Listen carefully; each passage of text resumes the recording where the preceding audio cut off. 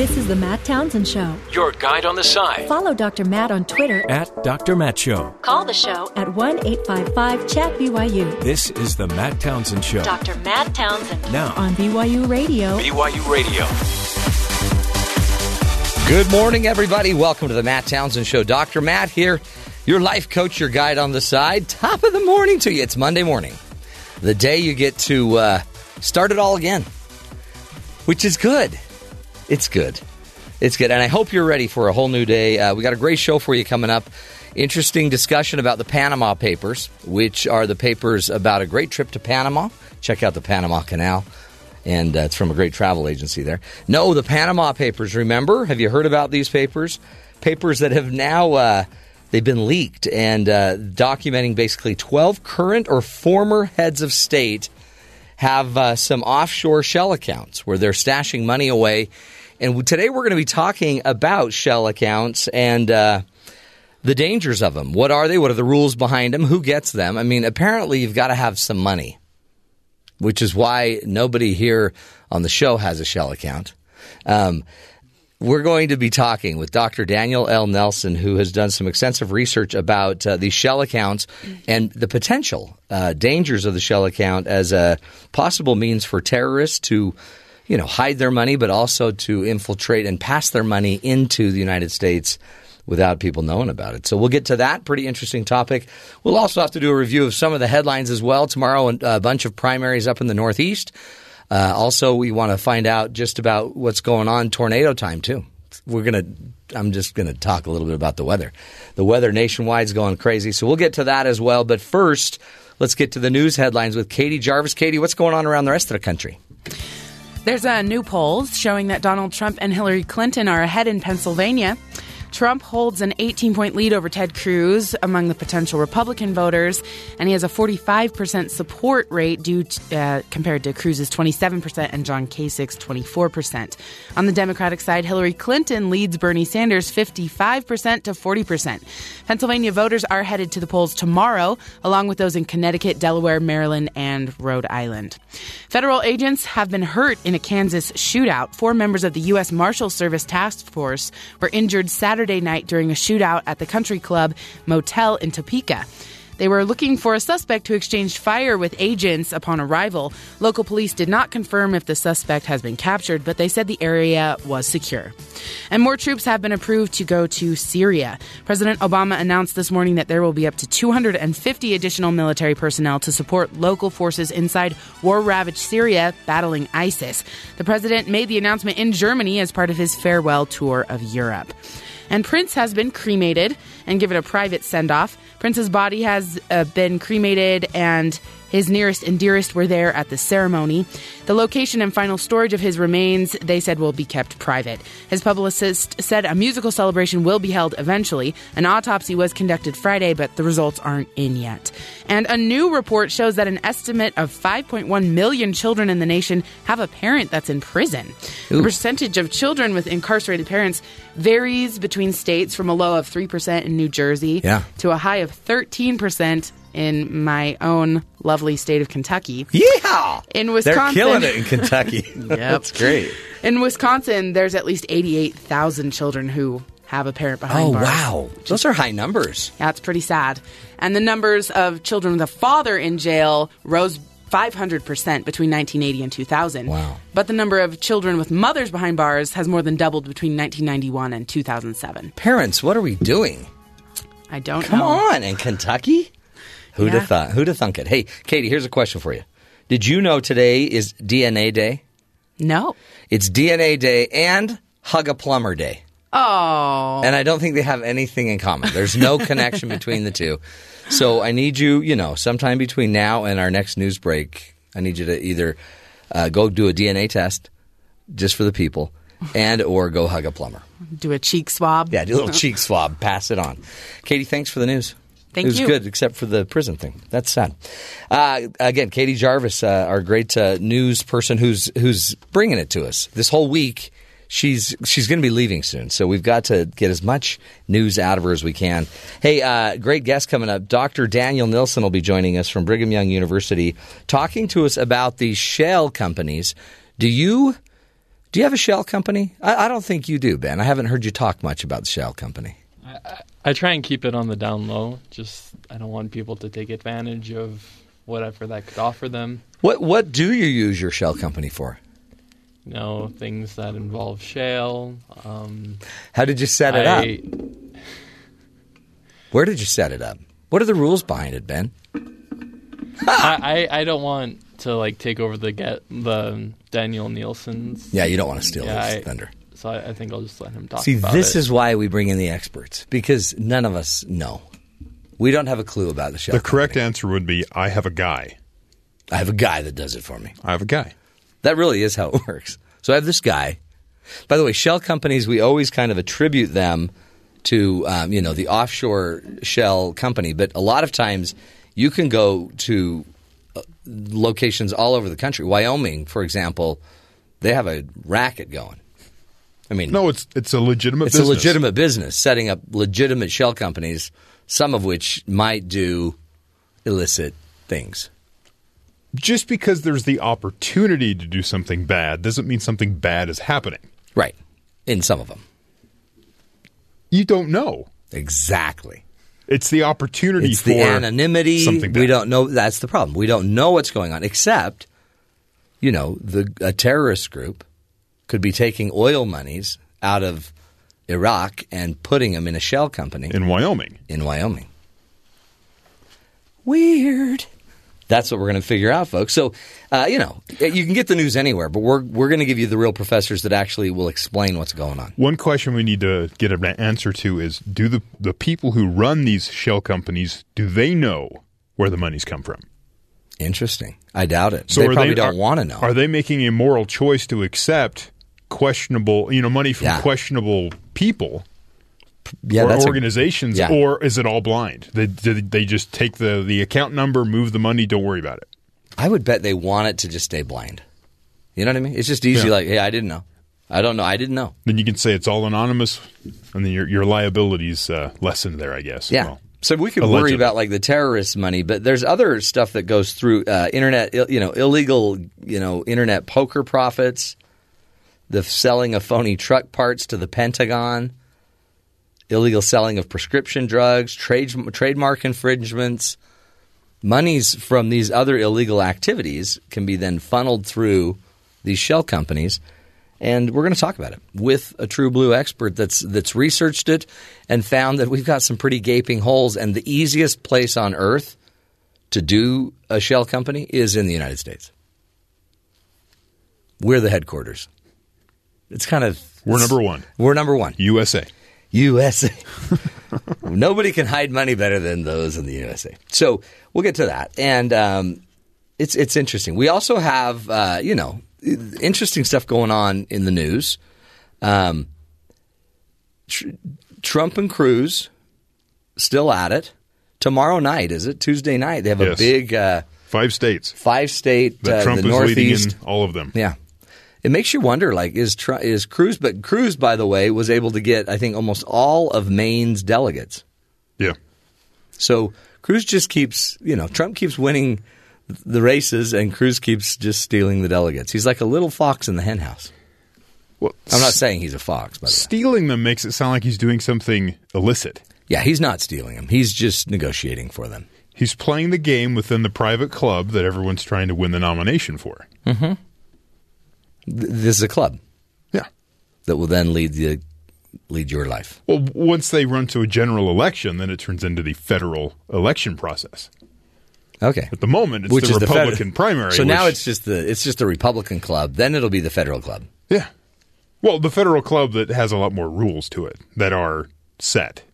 The Republican rules are set by the group, right? So they can set their rules up. They were set up beforehand. All the states decided how this was supposed to happen. And if you don't have the organization to go to each state and know what the different rules are, that Colorado's going to have 10 different primaries in different counties, and they'll have those 10-second, pitches they did on the stages with people to be delegates. If you didn't know how that process was going to work, you're going to walk in there and lose, which is what happened to Trump. Yeah.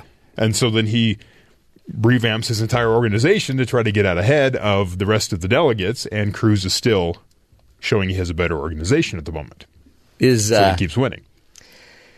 And Trump keeps complaining because he's losing. Yeah. Do you think Trump has done enough on the global stage to warrant a school being named after him? No. I don't know if anyone has at this point. No. Austin, Texas, a huge name is the most popular suggested replacement name for the Texas elementary school named after the top hero of the Confederacy. Donald J. Trump Elementary was the most popular suggestion with 45 submissions out of 240 received, according to the Austin Independent School District. Second most popular suggestion with 34 submissions was to just keep the present name, Robert E. Lee School. Keep it that. Just let it be Robert E. Lee. But right now, Donald Trump is winning. Did they not hear of Donald Trump University? Yeah. Didn't go well. No. So all you need to do is drive an independent school district out of business. And that's the issue when something popular comes up versus something historic. Yeah. It seems like... How do you make your choice there? It just seems like you kind of... I mean, some other names, Harper Lee.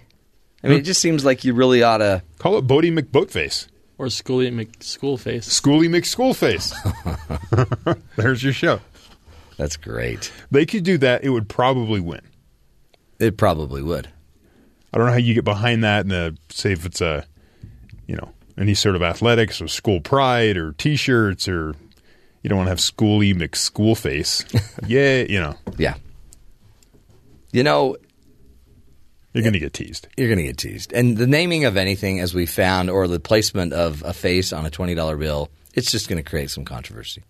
Yeah. And it really doesn't need to. It's not about the person, Matt. It's about the principle. Exactly.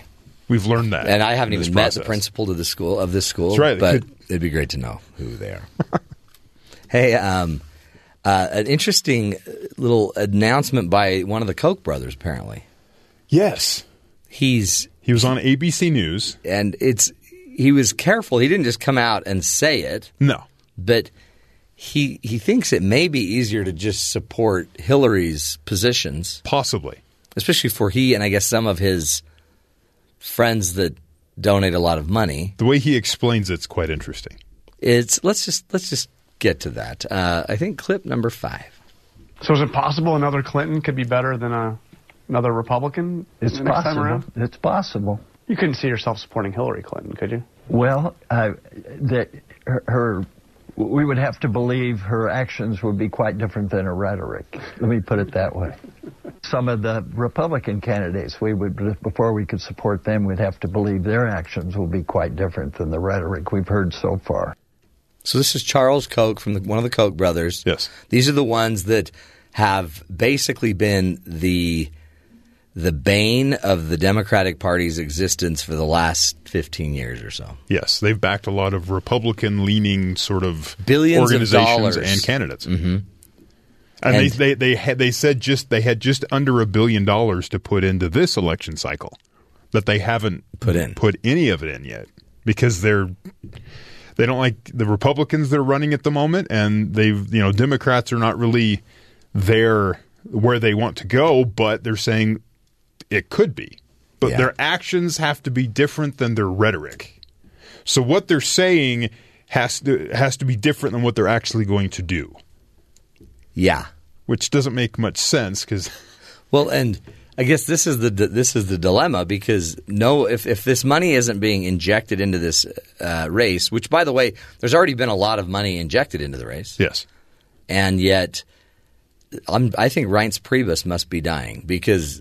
He says he's doing all right. He says he's fine. He's happy with the process. He thinks it's going to find a leveling and everything's going to turn out well. But you're going to need the money. Which is the positive spin he's trying to get. And let's just say either one, Cruz or Trump, if the Koch brothers aren't going to throw down a lot of money for this candidate, it seems like they're going to be losing money. And I would assume if the Koch brothers aren't going to. Something I've found that these guys have been, as you were talking about, because of their backing of Republican candidates, they kind of get vilified a little bit. Yeah. But when you start looking at their motivations, they back candidates that are going to help their business. Mm-hmm. Yeah. They don't back candidates on a principle. They're more of Who's going to help their cause or their causes? Yeah. And so they're looking, and they're not sure if Ted Cruz or Donald Trump is going to help them. They're not sure if Hillary Clinton's going to help them. So they're waiting to see what happens. Maybe that's what it is they just don't know these people as well as they did other candidates. The other candidates, let's just say, for lack of a better term, they were deeper in their pocket than these current candidates. That's kind of how it works. Interesting. Because you have Cruz, who's rejecting that kind of tie, even though he's accepting a lot of money. And you have Trump, who's self-financing. Yeah. And then Hillary's not really their candidate. Right. But could be, greater of or lesser of two evils. So you try to. Well, many business people are saying that they believe that Hillary would have like more mainstream, more moderate, status quo-ish type of legislation or philosophies that would keep the market stable. Yes. They're not sure what Trump would bring. It used to be the GOP brought the businesses. They were good for executives and CEOs, but now that's kind of being turned a little upside down. Interesting. Well, we'll get to that. Well, more importantly, we've got to figure out where we're going to put all of our money without the government knowing where we are. It's called a shell. It's a shell company, and who better to teach us than Dr. Daniel Nilsson. He'll be joining us in just a few moments. He is professor and associate chair of political science at Brigham Young University. He's going to walk us through the Panama Papers and some of the big discussion around those new leaks that have been coming out about who's storing money in offshore accounts. More importantly, he's going to talk about the possible dangers to the United States around these shell companies. So stick with us. Interesting learning, folks, on all sides of the aisle right here on the Matt Townsend Show. We'll be right back.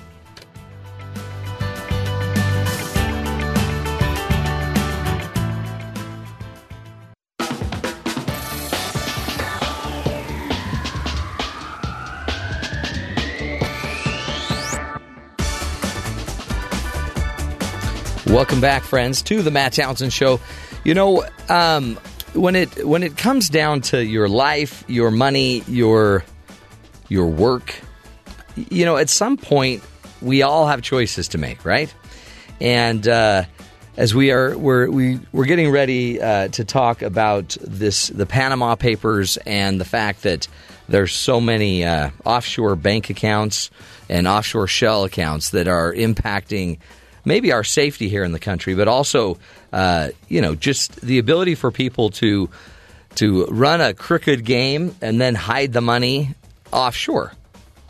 And so it can't be tracked by police. It can't be tracked in so many different ways that it might be setting us up for harm. And I guess when it comes down to it, there's two sides to this that we really want to get to as we're waiting for our guest. One side is the technical side. What is going on with the Panama Papers themselves or the shell type of organizations? Another issue we have to deal with is just your own corruption, your own character, who you are, right?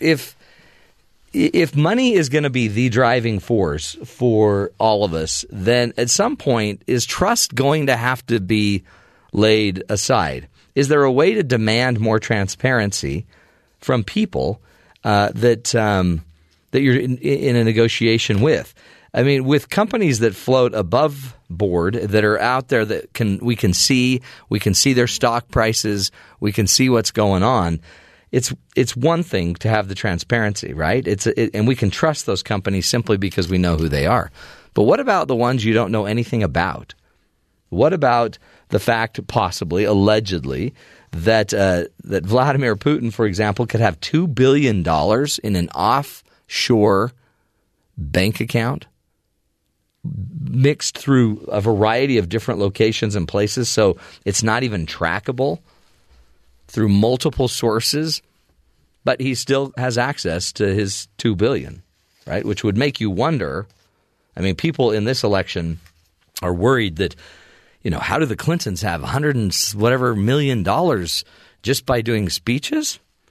Well, Vladimir Putin has $2 billion apparently allegedly in some of these accounts. So, folks, what's happening to us? And really, I guess for you, what's happening to you as you sit here and drive to work every day, making your dollar and feeling like, are you the only one being legit here? Are you the only one being an honest, well-intended person? I think it's frustrating, and I think in the end it is for me. I know I sit here and I think, man, all of a sudden out of nowhere we have more and more scams coming up, more and more people from Nairobi that need money to help get their dad out of prison, but then they can send you $500 million or whatever. All of these scams that you see going on. In the end, what do you feel? Do you feel like you personally are more trusting in what's going on in the world, or are you starting to lose it? Are you starting to feel like, I can't trust anybody? I can't even trust my cable company. Man, I can't trust my video provider because they're going to now raise fees again. And I don't know that I can trust that person that's shipping me the package because, man, my book is sure taking a long time to get here. Is your trust in the world dropping? Is your trust in the ability to connect and actually believe in organizations dropping? Anyway, we are going to have to dissect that issue because when it comes right down to it too, every one of these organizations have people behind the scenes, right? They have people that are the ones that make the decisions. And are you that swayed that you would just, if you knew you could make $1 million, not having to do anything even illegal, just something unethical, something immoral, but just small, would you do it for $1 million? You wouldn't go to jail. You wouldn't be imprisoned. How unethical? You'd have to lie to your employees on such a level that you probably at the end of this thing couldn't keep your employees. Would it end up in some sort of legal charges?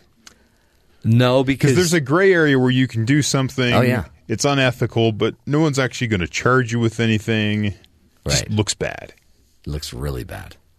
But let's just say it's legally you're fine, but morally you will let 30 people go that were depending on you. But at the very end of it, you will gain $1 million. Like your business will gain, or Yeah. you personally will gain? Well, no, your business, which you would then put in an offshore bank account. Oh. What do you think? It's a moral dilemma. What are your loyalties to? Your business or the employees? Or are they the same thing? So, I was told early on. Who told you this first? This was a college professor. Okay. The institution will not protect you. Interesting. But if you own the institution, it will protect you. So if you're the employee, Yeah. this idea, you walk into a business and they try to pump up this concept of team, this concept of family. You'll hear that a lot. Yeah.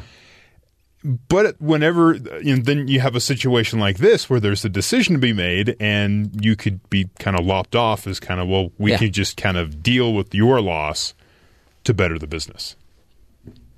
So you take a hit because it's what's better for the business, says the person who runs the place. The man. So the institution right there isn't supporting the individual. Right. Right. But the individual is supposed to support the institution. So, loyalties, they're where they're at. Now, when it comes to what you're talking about, the bigger decision, See, this is why I bring it up because, these shell companies, that's one thing. But some people are making decisions to move money into the shell companies. And a lot of it is probably for good reasons, right? I mean, they're doing it for tax probably avoidance, so maybe it's not good reasons. Well, but we heard the interview with Tim Cook from Apple. Yeah. They asked him on CBS, they asked him about all the money that you have in offshore bank accounts. And he got really defensive, and he was saying that Apple pays all of our taxes. We do everything that we're legally required to do. Yeah. Though they do keep a lot of money overseas. Now, I believe what that is money they've made overseas. They just don't bring it back to the U.S. yeah. They leave it in accounts overseas. Right. So then they don't have to worry about, and he said right there, he goes, it's good business. He goes, if I bring it back here, it gets taxed at 40%. So you have a fiduciary Which might not be the exact number, but right. You get the idea. So these executives have got to keep, they've got to save their shareholders' money. That's their job. And if they're following the rules, if the rules are bad, that's the government's job to fix. And that's kind of what has been the excuse. With these shell companies, they're not doing anything illegal. Setting up a company, there's nothing illegal about setting up a shell company at all. It's just what you're using it for and what's going on behind this. It looks bad, and then there's this the instant other next line of whatever story it is that usually people use this to avoid taxes. Yeah. And if you remember back in the 2012, Mitt Romney, he ran in 2012, right? So 2012 election, Mitt Romney there was a debate, and they were talking to, Mitt Romney had some shell companies, had some money overseas. Right. And he was kind of being vilified for that, and he constantly said, he goes, the law says I can do this. If you have a problem with it, fix the law. See, you're following the law, except here's the moral issue, right? I guess in the end, are you going to do something immoral? Because you can. You could fire your 30 employees. Right. There's legal, there's not legal, then there's the moral. You made promises. We had commitments. You got a deal. Someone else buys the company, whatever. And you make your $1 million. But in the end, that's, I think, what's going on behind the scenes with these kind of shell games. It's legal. It's even possibly moral to a point until you're starting to use it for other reasons and other purposes. And so we will take a break. Our guest is struggling to get here. So one of the things we're going to do is we'll probably talk more just about his article coming up, because one of the biggest issues that our guest, Dr. Daniel Nelson, had been researching is kind of the 9/11 scenario and the impact that a lot of this can have on terror, because we don't know whose money is where, and we don't know who's behind some of these funds. And so that actually makes it easier to get money and resources into the United States, which then can be used as a tool in terror. So we'll talk about that when we come back. More on this crazy shell game world, but also be thinking about the ethics of it. Again, it takes people to make these decisions. Are you one of the people? Are you one of the people that will give up your morality to make a buck? Got to ask it. We'll be right back. Stick with us, folks.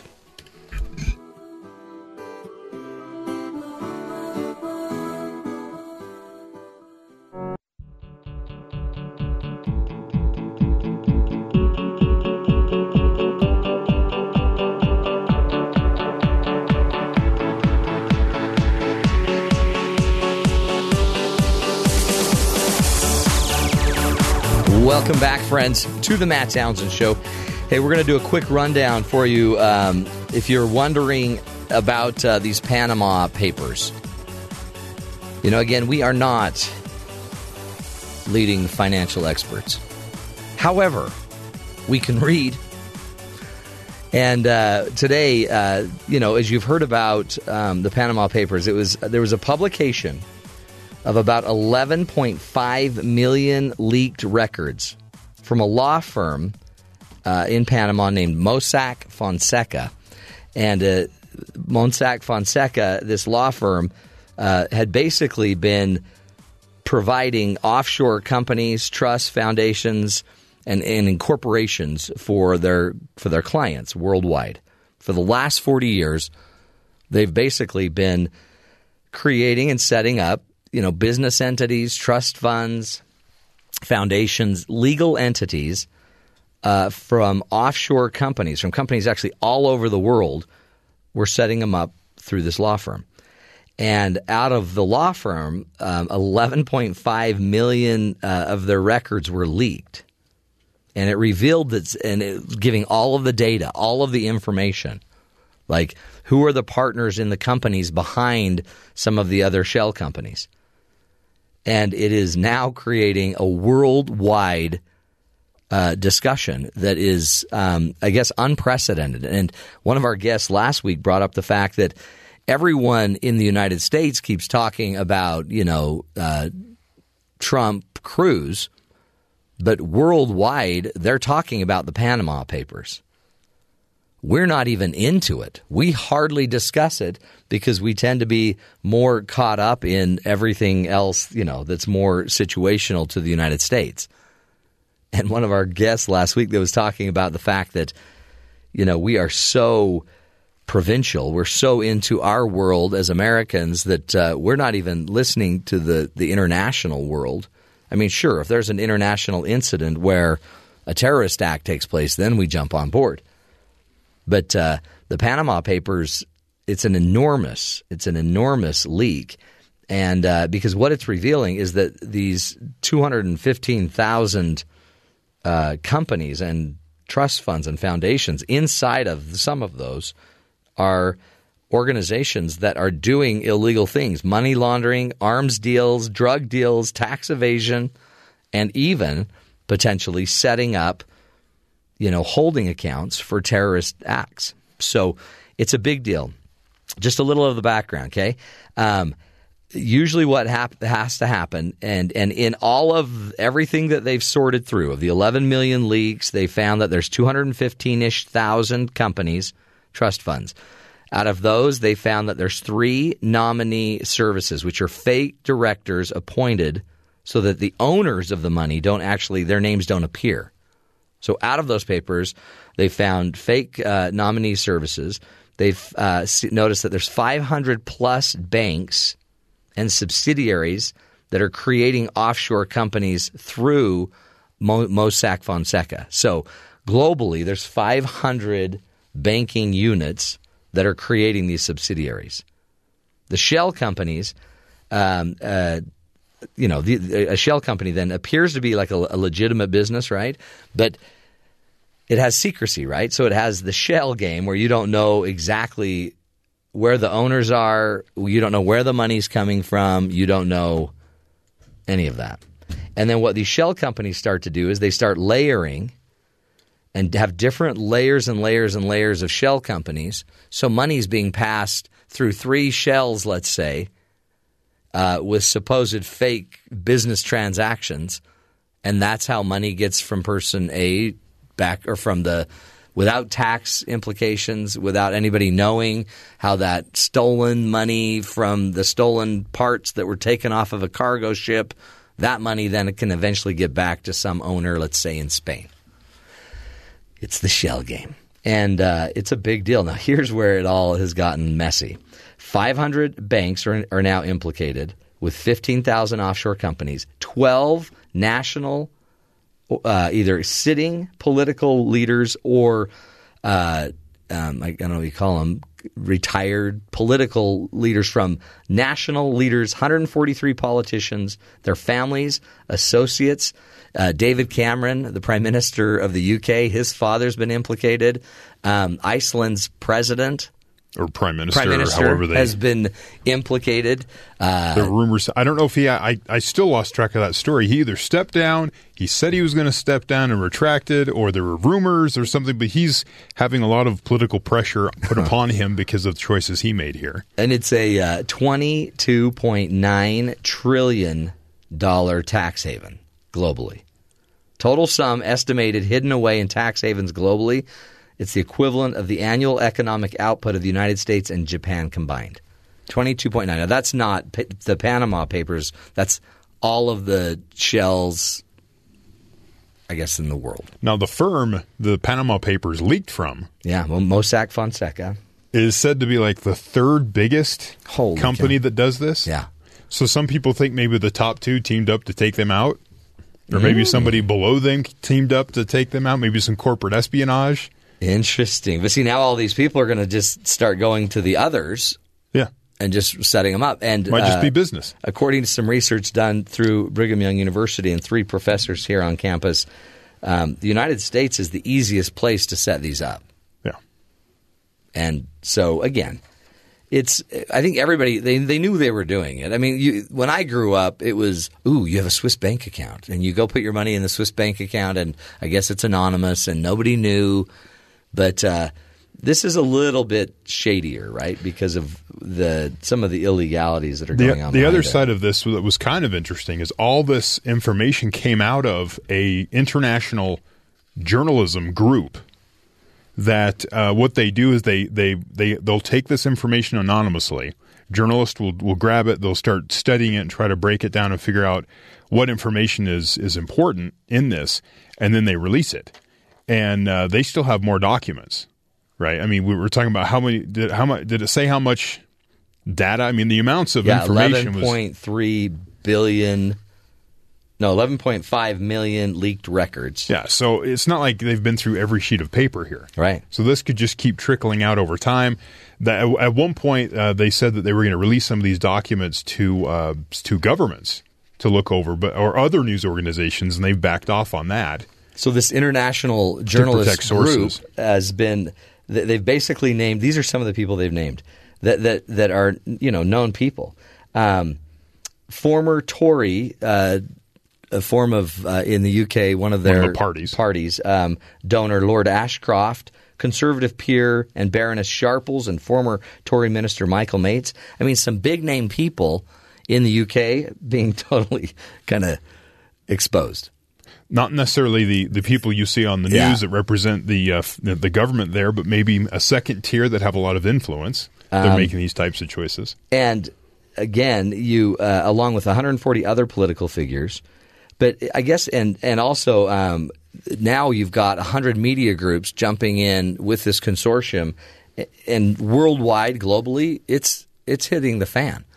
This is exposing a lot of... It plays into the narrative of the little guy who's struggling to get by. These people you elect to office, well, they're shoving their money overseas, kind of protecting themselves from taxes and those types of things. And that plays into, you're not representing me. You're not there fighting for the little guy. You're out there just trying to protect yourself and make sure that you are okay in the end. And there is a difference, and it's a distinguishable difference between tax avoidance, which companies, people that are wealthy, or all of us would do.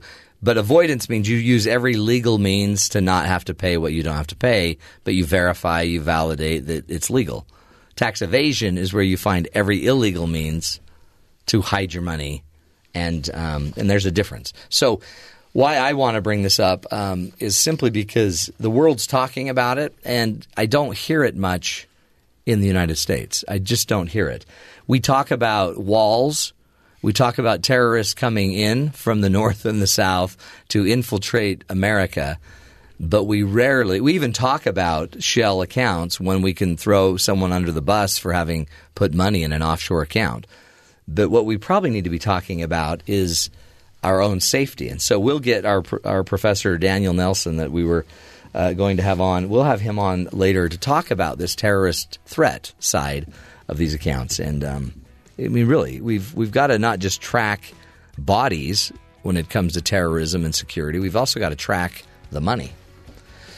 A lot of times without the money, the bodies are irrelevant. We'll take a break, folks, and come back, continue the discussion. This is the first hour of the Matt Townsend Show. We can't do it without you. So in about 2 minutes, we'll continue the discussion about some of the great benefits of, of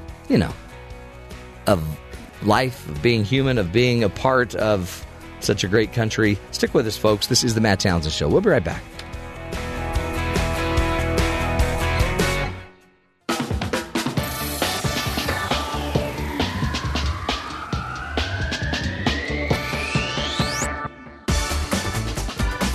Welcome back, friends, to the Matt Townsend Show. If you're still keeping your eye on the presidential election, you have probably been noticing that Donald Trump, he seems to be holding his lead when it comes to those northern primary states. Next week there's going to be a lot of activity. Actually, tomorrow there's going to be a lot of activity as many are going to the primaries up in the Northeast corridor. Now, here's the dilemma. It seems like Trump dominating most of the polls And honestly, it seems like also Cruz and Kasich are just dividing the vote, right?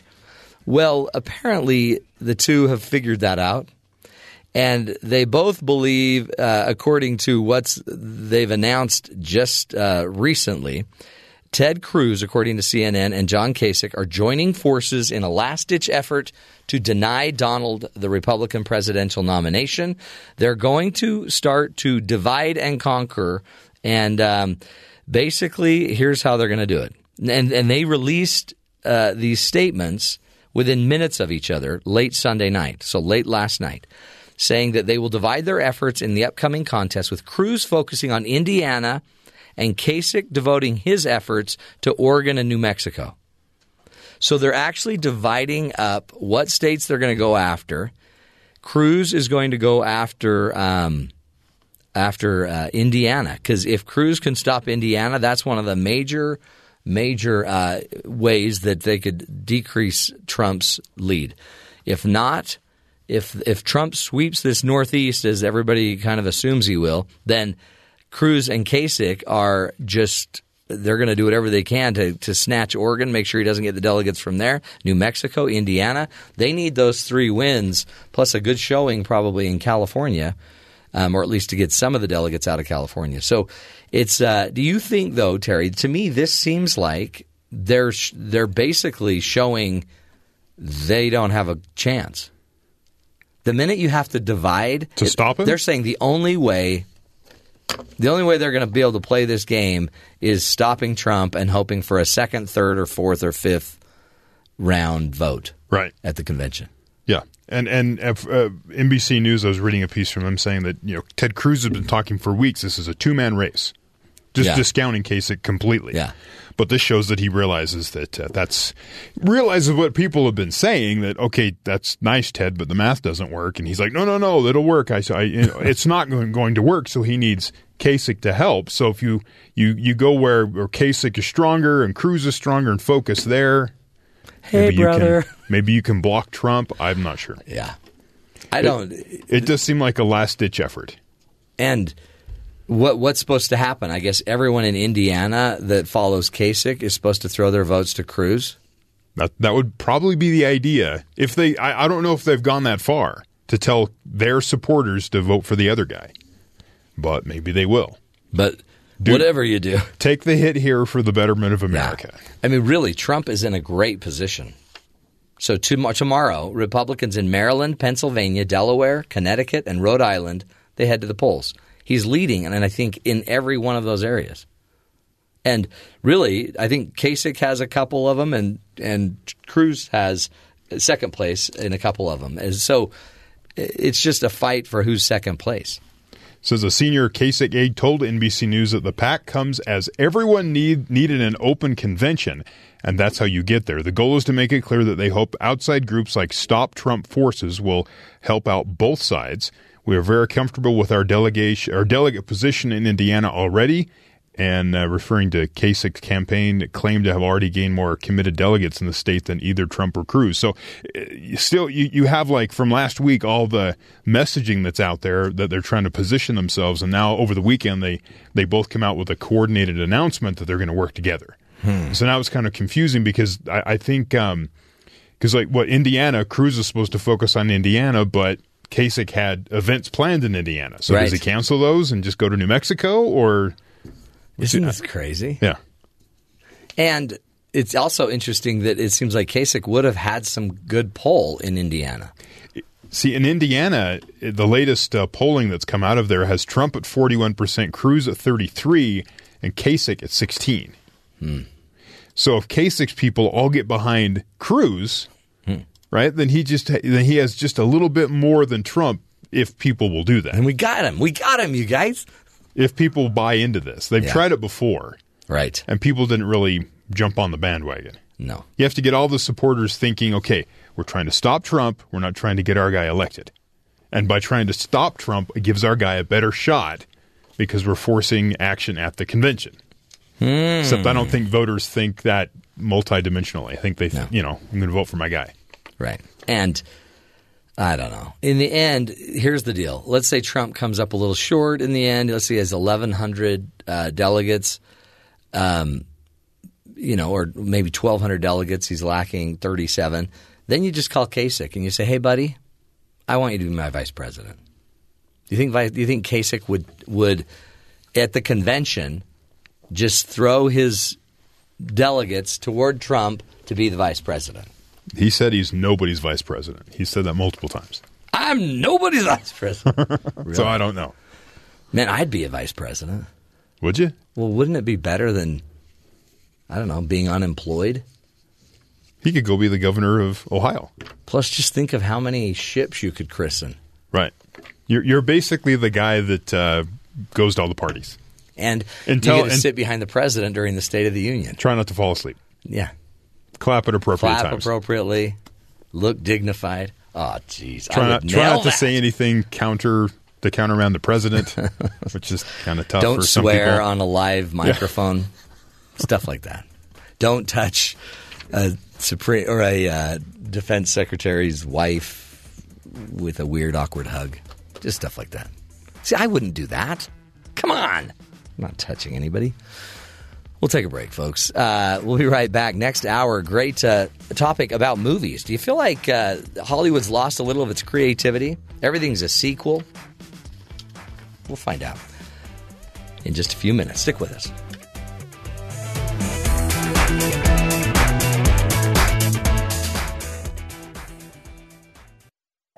This is the Matt Townsend Show. Your guide on the side. Follow Dr. Matt on Twitter at Dr. Matt Show. Call the show at 1-855-CHAT-BYU. This is the Matt Townsend Show. Dr. Matt Townsend. Now on BYU Radio. BYU Radio.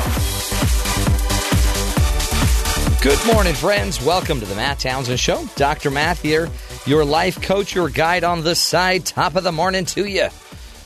Man, it's Monday. You're back at it.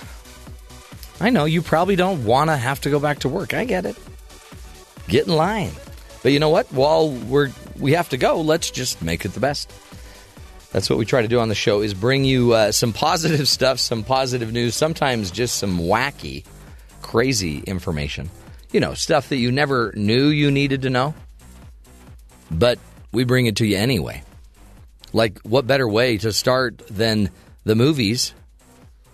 I tried to go find Battleship per our discussion last week. Yeah. And found it. So it looks like I'm going to be watching Battleship sometime soon. Really? Yeah. Well, good. And well, not good. Not but good. I'm glad you were successful in your search. The movie, not so much. Yeah. Movie failed badly. Well, it failed badly, but it seems like the trailer is incredible. It's reviewed well. Mm-hmm. I mean, if you look, any place probably gives it about 3 out of 5, which means it's rentable. Yeah. And you can watch it, and it's just kind of brainless fun. Stuff blows up, and aliens, and it's all based on a board game. But, you know. Mm-hmm. We always end up talking about, and you especially, because you Marvel Comics and DC Comics, they just keep cranking out more movies. And I keep just handing them my money. Like, here you go. Actually, it's my mom's, but that's a different story. You keep handing your mom's money.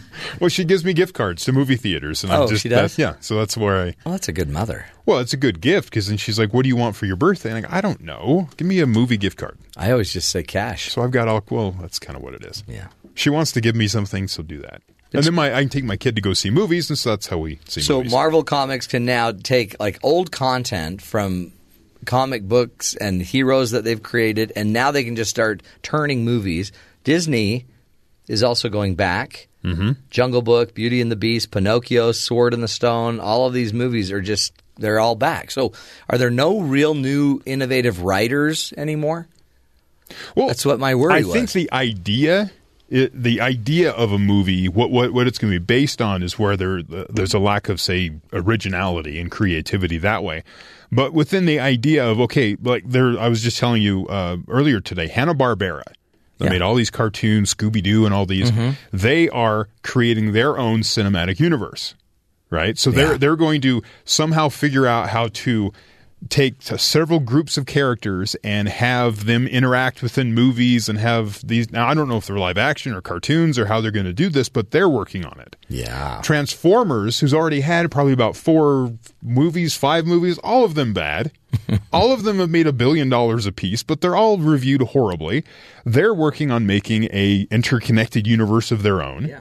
And they just keep doing this because the creativity is trying to keep it going.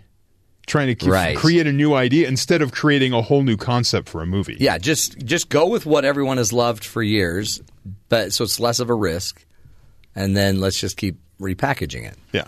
Repackage. But to me, that bugs me. So I wanted to ask a professor that studies film, is this good or bad? What's really going on? Is it a reflection on us as a society or the industry of filmmaking? Or have we just lost the ability to be creative and create innovative new ideas? So we'll talk to Dr. Amanda Klein about that. But first, let's get to the headlines and with Katie Jarvis, find out what's going on around the rest of the world. Katie? Thanks, Matt. The United States has turned its cyber arsenal on ISIS. Cyber Command has been attacking the Islamic State, disrupting their communications, recruitment, and day-to-day operations. Cyber Command typically focuses on nations that use the internet to attack the U.S., like Russia, China, Iran, and North Korea. But President Obama has added ISIS to the list of targets. Any official discussion of cyber warfare is extremely rare. Officials were only cleared to talk about it this time because ISIS is not a country, so there are no legal issues about violating sovereignty. And Ted Cruz has been teaming up with Governor John Kasich to beat Donald Trump. Cruz's campaign released a statement last night announcing that he will focus his efforts on Indiana and allow rival John Kasich to devote his resources to Oregon and New Mexico. They said they hope allies of both campaigns will follow their lead. The Ohio governor's campaign confirmed that Kasich is ceding Indiana to Cruz and refocusing efforts in the West.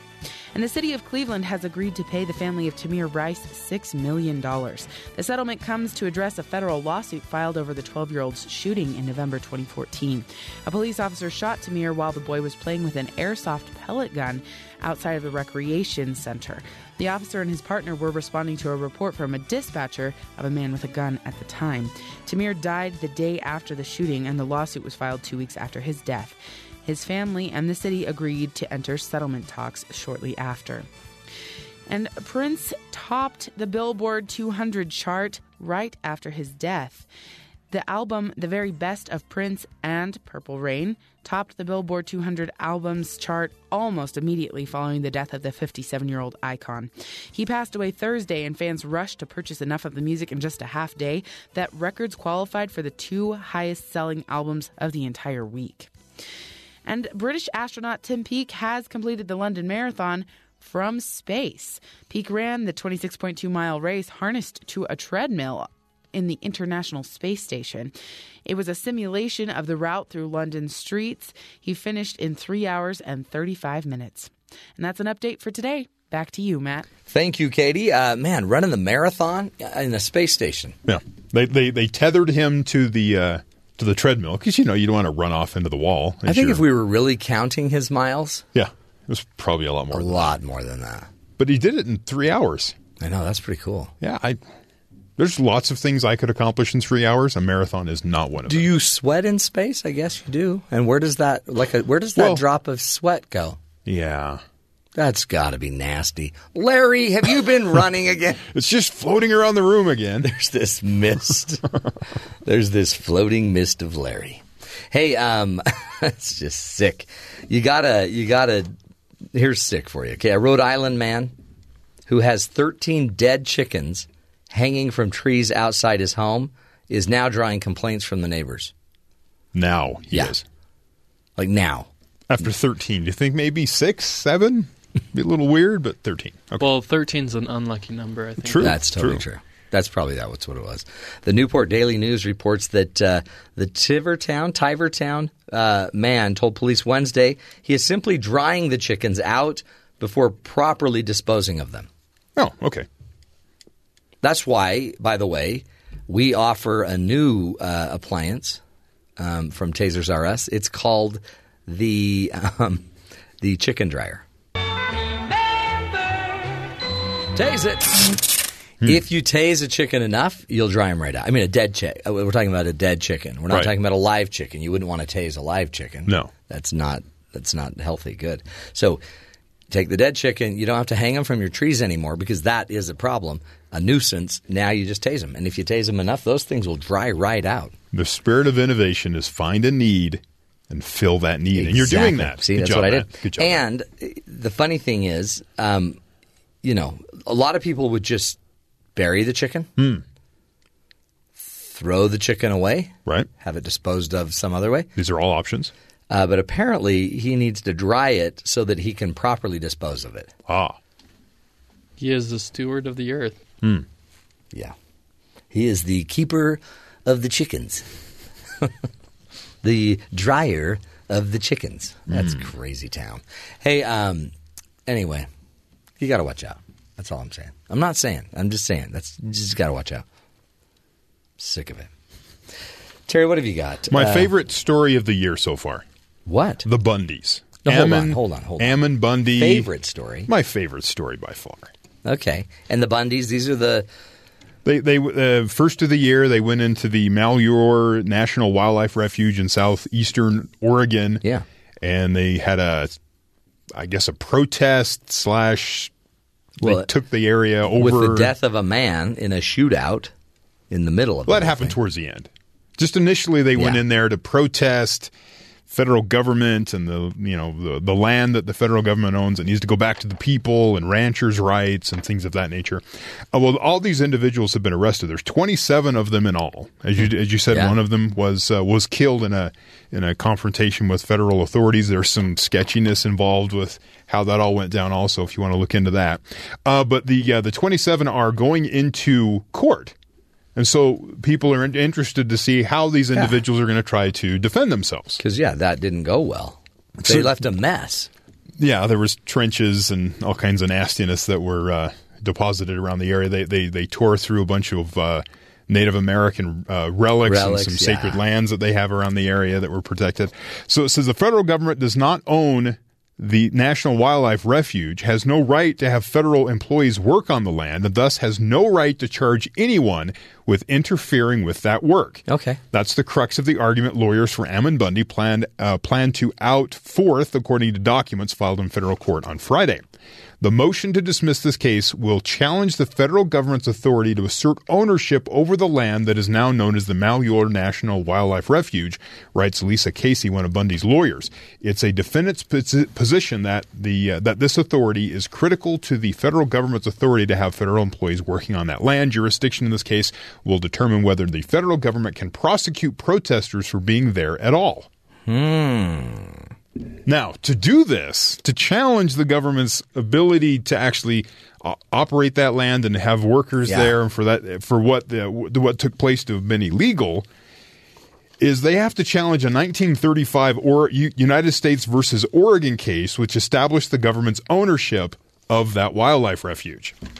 Oh boy! So they've got to go back to some case.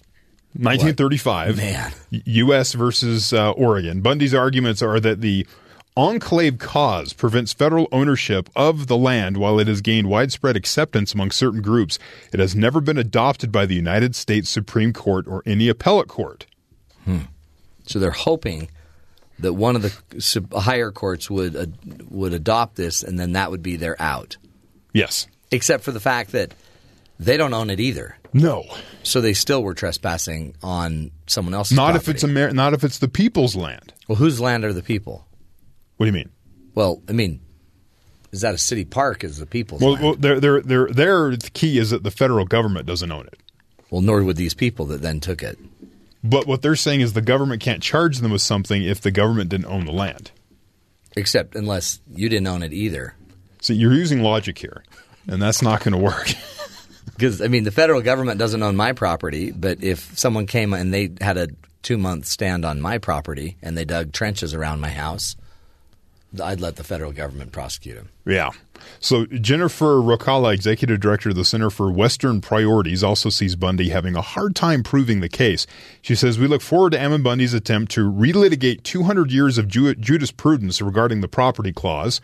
And Oregon versus the United States, the 1935 Supreme Court case that specifically established America's people's ownership of that wildlife refuge. She says Bundy's case is the perfect opportunity to remind anyone who would try to take land from the American people that such efforts are wildly unpopular, unwise, and unlikely to succeed. His lawyer, Mike Arnold, one of Bundy's lawyers, says that while there is a case law arguing the opposite of what his client intends to prove, the case law was wrongly decided. Wow. That's a stretch. They've got this is a big grab. Yes. And you can see how this could go on for a while. Yeah. I think we'll be hearing about this. Things are getting tied up in court. Very, very, very, very, very, very, very, very, very, very long time. Folks, we're going to take a break, but when we come back, we'll be talking about originality in filmmaking. Where has it gone? Why are there so many sequels, for heaven's sake? Spin-offs, remakes, reboots. Is nobody writing original content and creating original characters? Well, we're going to talk to a film producer or a film professor and find out what's really going on in Hollywood that makes the need to reboot instead of, innovate and create new content. Is it really the viewer's issue? Hollywood's just taking care of them? Or is it someone else's problem? We'll figure it out. Stick with us. We'll be right back.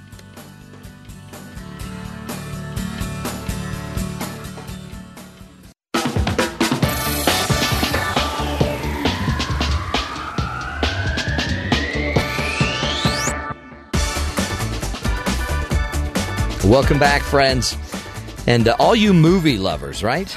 You know you love to go to a good movie, but I don't know if you know this. Disney recently announced a lineup of live-action films that include, tell me if you've ever heard any of these stories, The Jungle Book, Beauty and the Beast, Pinocchio, and The Sword in the Stone. Many of these will be remakes of the originals, much like we saw with Cinderella in 2015. A number of sequels are also coming up this year. The number of sequels and remakes begs the question, where has the originality gone in Hollywood? Is the film industry afraid of new ideas? Our guest today is Amanda Klein, co-author of Cycles, Sequels, Spin-offs, Remakes, and Reboots, Multiplicities in the Film and Television World. She joins us now live from North Carolina to talk to us about her book. Miss Klein, welcome to the Matt Townsend Show. Miss Klein, are you there? We're trying to get her up on Skype, which sometimes is a little tricky. Miss Klein, are you there? One of the things that she mentioned in her article as they're continuing to do their work to get her up is she wrote an article in the Atlantic.com, and she was talking about the fact that you may have heard of a movie that came out called Battleship. And it was a really popular movie. I think it actually appeared at the same time Transformers was released, and so it didn't get as much attention because, Transformers kind of stole its thunder. In fact, I remember watching Transformers, waiting for a carrier to be eaten by something, anyway, which was a mix of my brain thinking Transformers and Battleship are the same thing. But one of the things that you may not know is that movie Battleship, which, by the way, made $300 million back on the $200 million they invested into it. It actually was announced because Monopoly is starting to take some of its board games and see if they can't make some big screen treatments around them, including Action Man and, yes, even Hungry Hungry Hippos.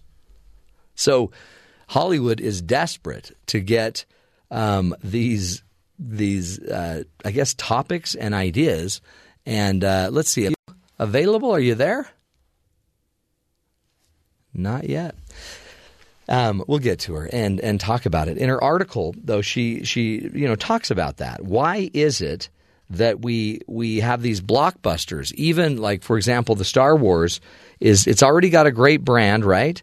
And so if it's got a great brand, why wouldn't you just keep putting it out there? Why wouldn't you just keep making more and more and more, sequels and a series around it?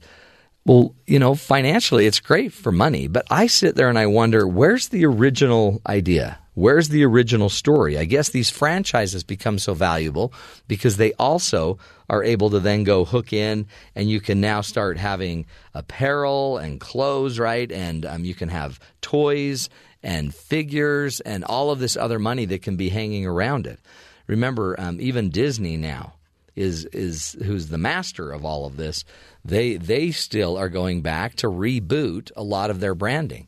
So is the branding what we're looking for? Is that what's best for us? And is it really us as customers? Is it you as a customer and your love of the reboots that keep driving Hollywood, or is Hollywood just giving us more stuff that they can make more money on? That's what we're going to get to. We'll take a break and find out if we can get her on the line through Skype. It's one of the great benefits of technology. It's also one of the difficult truths. We'll come back with Amanda Klein from East Carolina. She's a professor there and also author of the book Cycles, Sequels, Spin-offs, Remakes, and Reboots. Folks, stick with us. We'll be right back. See if we can't reboot her on Skype. We'll be right back.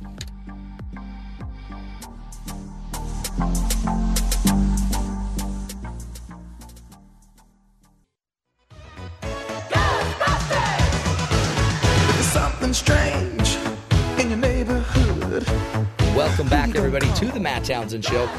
We finally were able to figure it out with our next guest, Amanda Klein. Dr. Amanda Klein is joining us. She is, again, a professor at East Carolina University and has co-authored the book Cycles, Sequels, Spin-offs, Remakes, and Reboots, Multiplicities in Film and Television.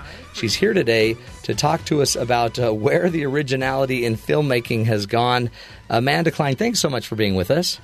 Yeah, I'm glad we could figure out our tech. I tell you, it's the tech that'll kill you, and it's the greatest benefit ever.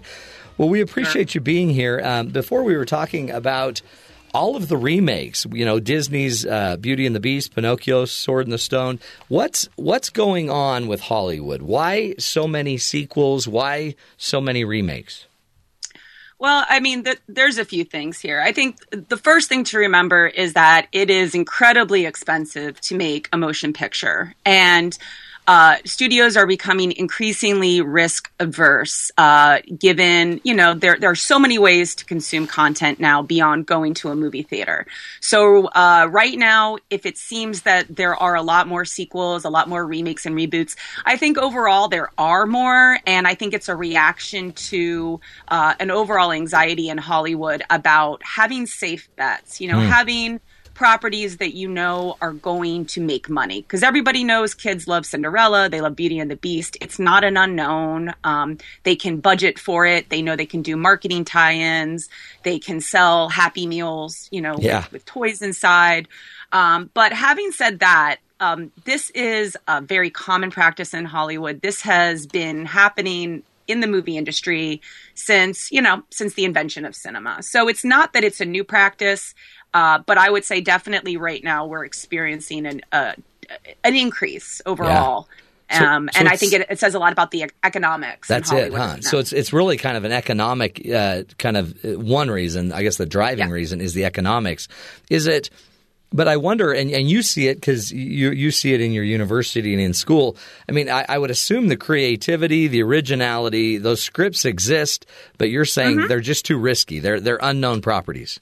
That's correct. And so where you're going to see kind of the non-sequel, non-reboot, non-remake style stories are going to probably be in the independent film world, maybe a little bit, if you look at Hulu or Netflix, where you can really see it in television right now. They're taking a lot of chances on inventive, interesting, weird TV because there's so many opportunities and it's lower risk.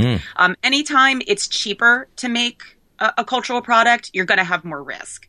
When it's more expensive, you're going to have more conservatism. So right now in Hollywood, if you want to make a lot of money, if you want to put a star and pay their big salary, if you want to get a lot of money from the studio and from investors, then you really do need to have a property that you're sure is going to make money. And so that's why they keep kind of going back to the same wells.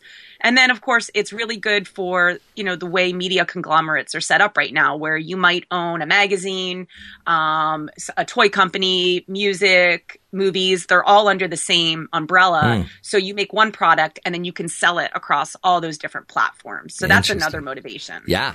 Is it, you do see that, don't you, with all of the original series from Netflix. And then I don't know, do those ever spin into, major motion pictures?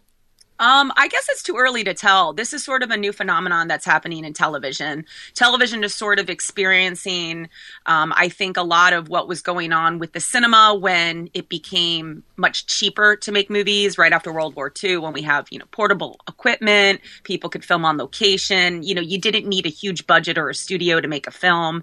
And I imagine it's going to happen again with movies. All of these things move in cycles.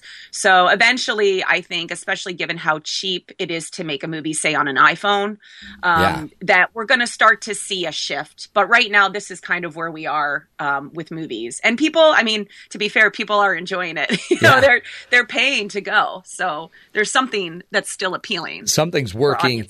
Now, in your book, you talk about, I think one of your chapters is called Vicious Cycle. Jaws and Revenge of Nature films of the 1970s.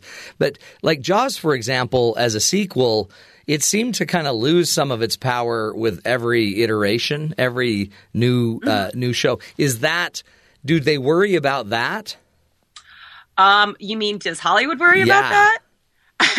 I guess is it just push out the next one? Statements, but I would say, I think some sequels are better than the original. Some are worse. Some are about the same. So I wouldn't say it's a uniform phenomenon, but I will say, if you grab kind of any given sequel and compare it to something that's not a sequel, will the quality be better in the more original film? Possibly. But I think we also, as a society, really put this value on this concept of originality, even though there are very few things that are original in culture. Everything is an update, a twist. Shakespeare's plays were basically iterations on previous plays. So everything that we think of as sort of original and high art isn't really all that original at the end of the day. Yeah. Yeah. And I guess do these get awarded? I'm not sure I've seen. Do they get awarded as much? And like you see with the Academy Awards, it doesn't seem like it's the sequels that keep taking the prizes. Yeah, so that's really, I thought this year was super interesting because we had two films that were part of franchises. We had the Star Wars movie and we had Mad Max. And they got, if you looked at the awards, Mad Max got so many nominations for editing, for, I want to say script, maybe cinematography, but it did not end up winning the big prize, which is very telling, I think, because I think Mad Max Fury Road was a great example of taking an established story property and really doing something interesting and new with it. So just because you're making a sequel or a remake or a reboot doesn't automatically mean you're making something devoid of originality or interest. I thought that was, that was probably my favorite movie of the past year. I thought that was just a brilliant film. And I do think that there was prejudice against the franchise. I think that's why it didn't sweep more awards. I think it deserved a lot more than it got. Yeah. I wonder, that's what I was wondering, is what the artists feel. Like, I know sometimes people feel like they're typecast, and when you're typecast as Han Solo, does that bother you? And do the artists want to get out of this hole? Well, so now you're getting into sort of, talking about how Oscars are awarded, which is a whole kind of different system of what's valued in Hollywood. And it is sort of a contradiction because on the one hand, Hollywood is making all of these, multiplicities. And at the same time, the Oscars are telling us that that's not what we value as a culture. And so there's historically, I think, been a lot of other people have argued that there's a real disconnect between what gets an Oscar and what the American people actually pay money to see every year. That's kind of a different story. But I think there are plenty of actors who feel that their work is disrespected because they're not in, Spotlight or The Big Short, Yeah. or these other movies that were nominated for Best Picture.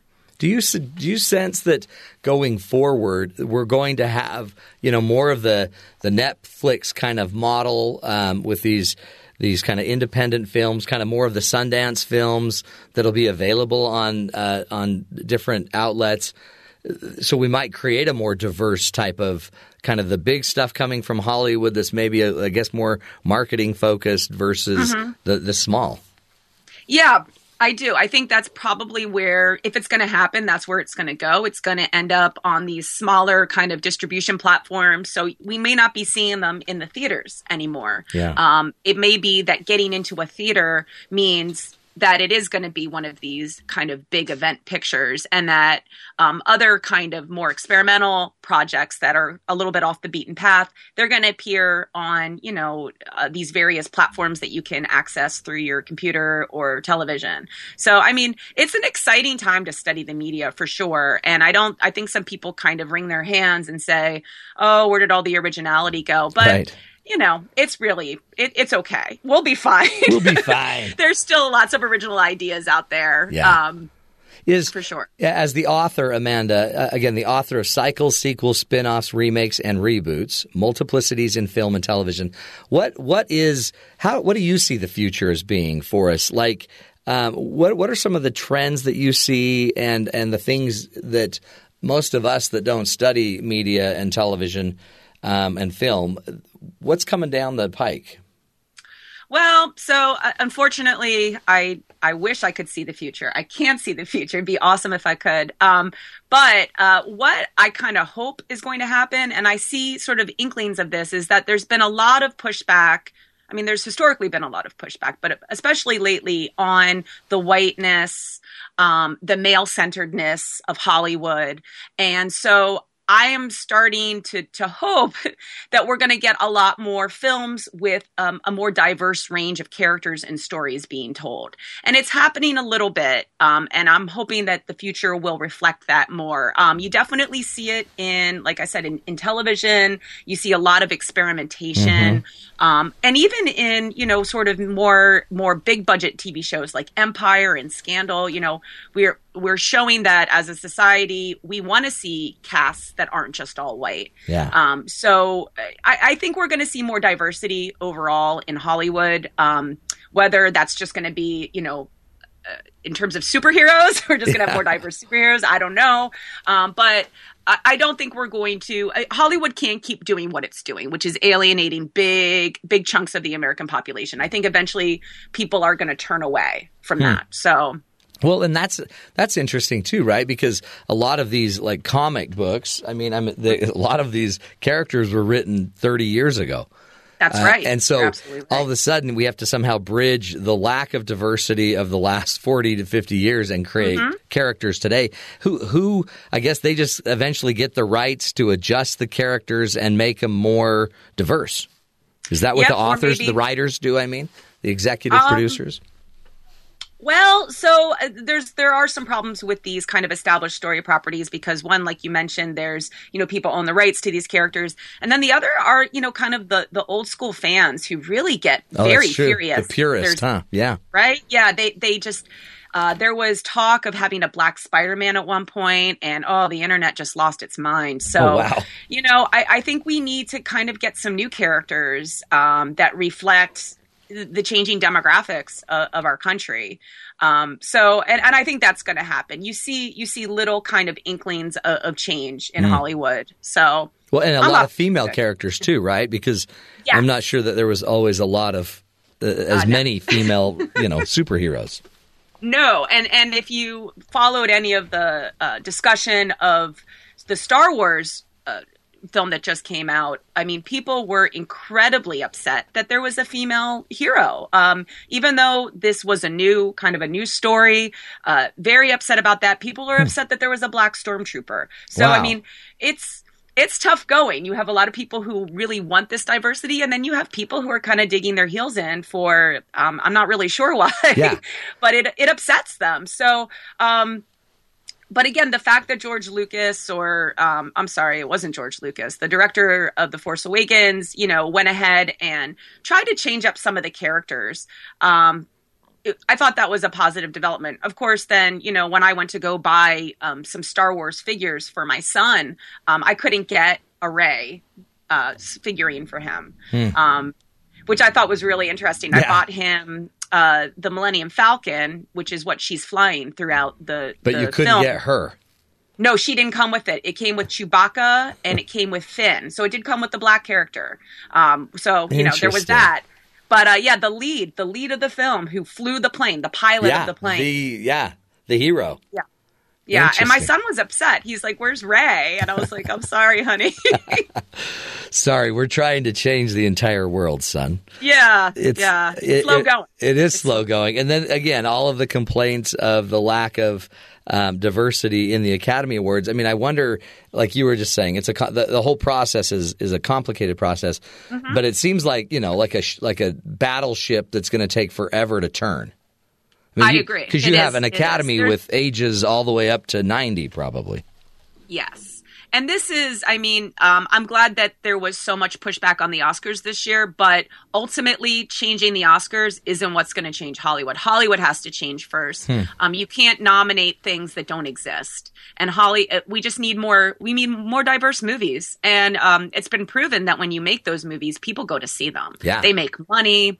Historically, whenever Hollywood makes films, exclusively, just for example, for a black audience, it's a huge boon to Hollywood. It's blaxploitation in the 1970s is what saved the major studios from economic collapse. So this is a strategy that Hollywood uses, when it's sort of in dire straits. So if Hollywood just keeps making movies for these underserved audiences, I think it will eventually show itself to be economically sound. And underserved too, meaning more female-focused, which would also then, get the big complaint we hear a lot from actors and actresses about there's not strong female roles, right? Better roles for women, and then I guess too, women might bring their husbands and boyfriends to these movies as well, and it might change all of us. Yeah, there's an old saying that used to really, well, I guess it still structures Hollywood, which is, it's called the Peter Pan effect, which is that young children will go to see anything older children will see, and girls will go to see anything boys will see. So the market that you want is older boys. And that apparently cuts through every demographic. That is not true. Yeah, that doesn't seem true. Yeah. But that's been the ruling belief. So Hollywood has traditionally been made for white male, young male audiences. And, if you look at what's out there, that shouldn't be surprising to you. Yeah, there it is. Isn't that's just a philosophy, and we've probably outgrown it. We've changed it. I think we have. We've diversified it. Yes. Thank We're heavens. a different country now than we were in the 50s. Oh, yeah. The last thing we need is more like, I don't know, Saved by the Bell. Maybe that was Although for that was boys a great and girls. show. Yeah, it was a great show. Don't get me wrong. I loved that. Well, I loved it too. This is interesting, Amanda. As we wrap it up, what else? What else do we need to know when we sit there and to be a good also connoisseur of television, of movies, of film? I guess I can appreciate the new Cinderella and let go of the old one, right? This is good. Is there anything that would make it easier for me to appreciate it and just get into it? Yeah, I'll say that I went to see The Force Awakens. I am, a child of the late 70s, so I was an original Star Wars fan. I did not like the first kind of 3 prequels that he made back in the 90s and 2000s. I was very unhappy with the quality, so I went into The Force Awakens with very low expectations, and seeing it with my 6-year-old son and kind of the way he reacted to it and then the way I reacted to it in a very nostalgic way, I found it to be a really delightful experience. Was it the best movie I saw all year? Of course it wasn't. But it was really enjoyable. We had a lovely day at the movies. My son, it was great to share that story with him. So I don't think people should wring their hands in despair There's hope. over these films. Yeah. Yeah. Well, we appreciate you. Dr. Amanda Klein, again, from East Carolina University, and author of the book Cycles, Sequels, Spin-Offs, Remakes, and Reboots, Multiplicities in Film and Television. Thank you so much, Amanda, for being here. Thanks for having me. Truly important stuff. I think, folks, all of us, I mean, creativity's there, but there's also this money factor, and we've got to sort through it. We'll take a break, come right back, continue the discussion right here on The Matt Townsend Show.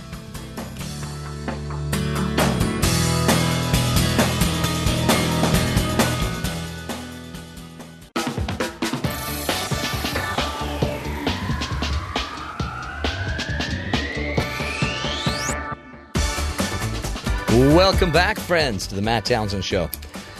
Yeah, you know, movies, I'm just going to watch what they send out there. Why worry about it?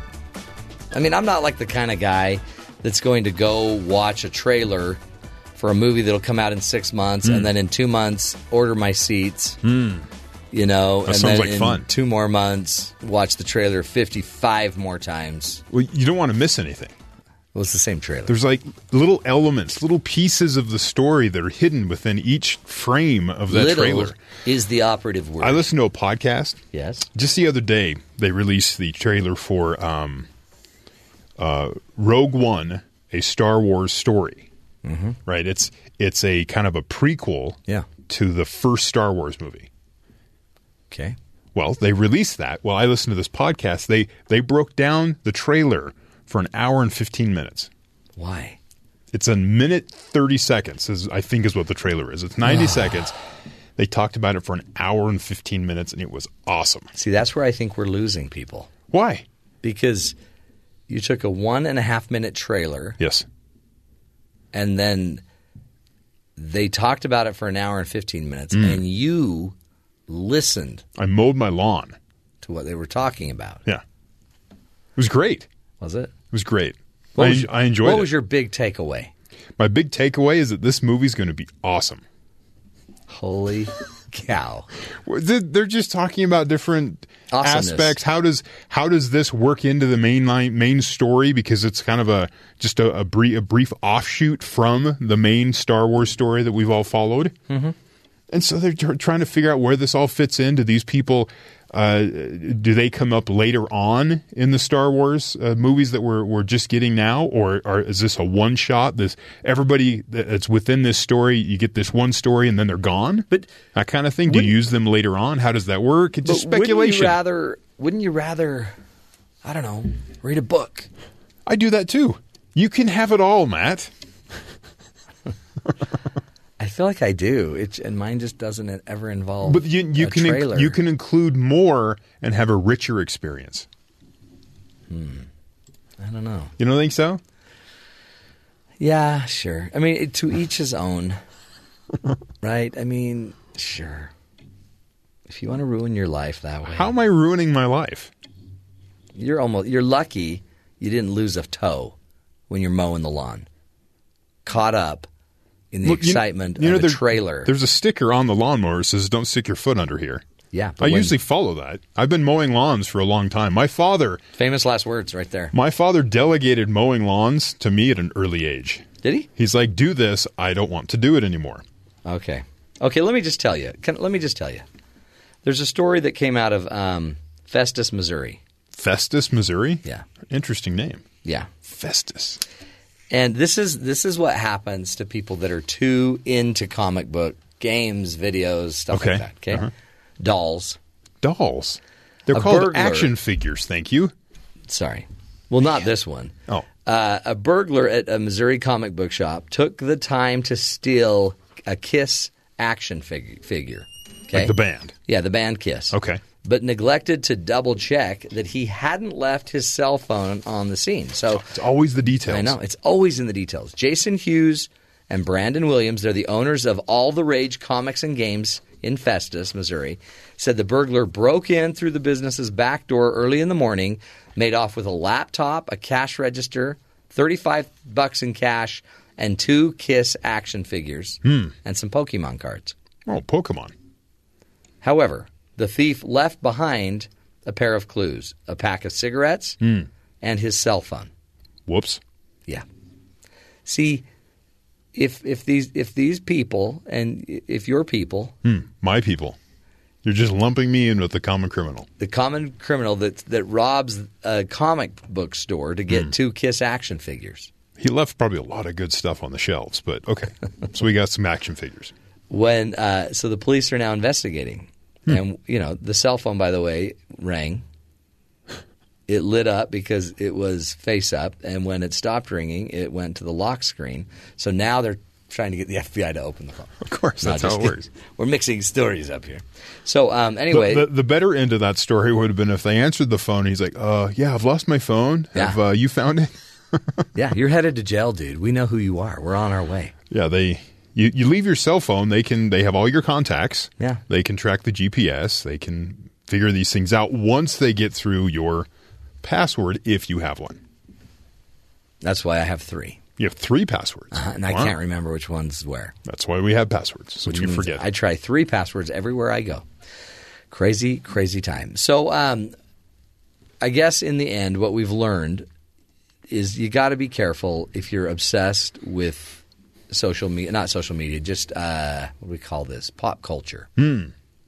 Especially if you're obsessed with the Marvel comics. I don't think this really has anything to do with the story. I think we just had no, that's a lot. It's very close to that. A criminal, not necessarily the brightest of the bunch, that made a mistake. He could have robbed a Starbucks. He could have been there. Who knows? He could have. And they make more money, I'm sure, than the comic book store. Maybe. And instead, he chose one of your type. Wow. Chose. I feel marginalized. To get in there and steal 2 Kiss action figures. What would you have stolen, Ben? At a comic book store? Uh-huh. Comic books. Yeah, probably. What's your favorite comic book, Ben? Calvin and Hobbes. See, he doesn't have one. Oh, boy. Really? So Yeah. Calvin and Hobbes. Make a movie about that. Nah. That's fantastic. Good reading. Bill Watterson actually won't let them do that. Yeah. He's a little He's a smart guy. possessive of his creativity. Well, they'd probably ruin it. That's usually what happens. Yeah. But see what happens. Yeah. Maybe someday.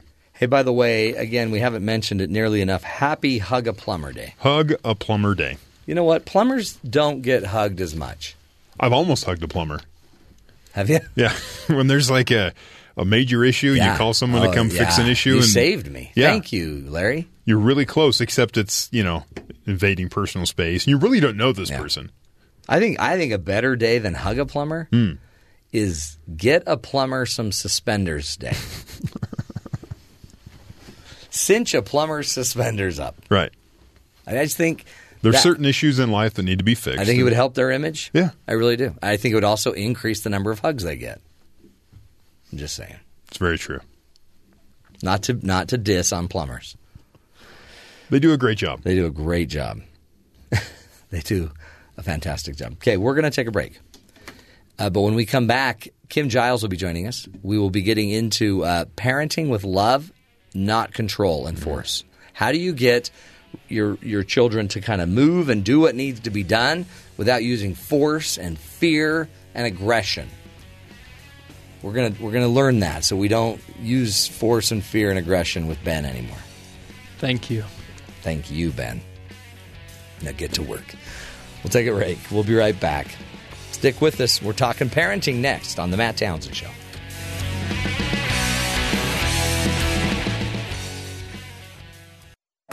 This is the Matt Townsend Show. Your guide on the side. Follow Dr. Matt on Twitter At Dr. Matt Show. Call the show at 1-855-CHAT-BYU. This is the Matt Townsend Show. Dr. Matt Townsend Now, on BYU Radio. BYU Radio. Welcome back, friends, to The Matt Townsend Show. Hour number 3 of fun and excitement. Joy for everyone. This is the show where we give you the tools, the information, what you need to know to live a healthier, happier life. That's the goal here. Give you info you need. If you are a parent and you want to figure out a way to parent with love and not control and force, today's the day. Kim Giles will be joining us in just a few moments. She's from Clarity Point Coaching and is a great coach that will walk us through some tools for that, which we need because I feel, for year, we have been parenting our board operator with too much fear and not enough love? There have been some more veiled threats. I wouldn't say they're just, blatant threats. I've never been more scared in my life. Quiet. We're not even talking to you yet. Sorry. What were you saying, Terry? You just sort of snapped there. What's going on? Oh, that's a good time. Good fun. Fun for everybody, but poor little Ben. You're so oppressed. If Bass, the truck driver, is listening. Bass, where are you, man? This is the time we need you. So we're doing this for Bass because last week, one of our favorite truck drivers, Bass, was driving the Idaho route. I don't know what route it was, but it was in Idaho. It's Idaho Falls to Salt Lake City. To Salt Lake City. Yeah. And it's called I-15. And Bass called in and he's like, because we had asked, are we being too rough on our cute little cub? And Bass called in and said, well, I wouldn't say rough. Yeah. But, he's like, Ben's got issues. He's a soft-minded millennial. Ben or Bass? Ben.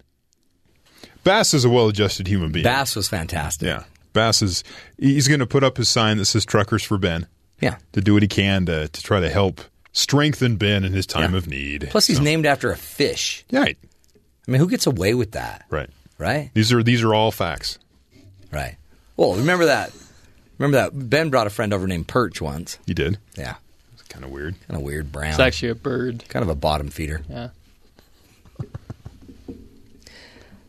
Ben. Anyway, Ben, we're trying harder. So I will listen to Kim, see if I can get some parenting tips for how to treat you with more love, less fear. So we'll get to that in just a few minutes. But before we do that, let's get to the headlines with Terry South and find out what's going on around the rest of the country. Terry? Thanks, Matt. Presidential hopeful Donald Trump holds an 18-point lead over Ted Cruz among likely Republican voters in Pennsylvania. An NBC Wall Street Journal poll out Sunday shows Trump has 45% support to Cruz's 27%. John Kasich, 24%. On the Democratic side, Hillary Clinton leads Bernie Sanders 55% to 40%. Pennsylvania voters head to the polls Tuesday, along with those in Connecticut, Delaware, Maryland, and Rhode Island.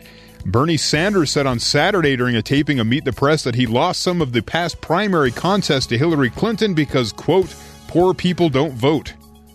He goes, it's just a fact. That's just a sad reality of American society, Sanders said as he asked why Clinton had beaten him in 16 of the last 17 states so far and the highest levels of income, with the highest levels of income inequality.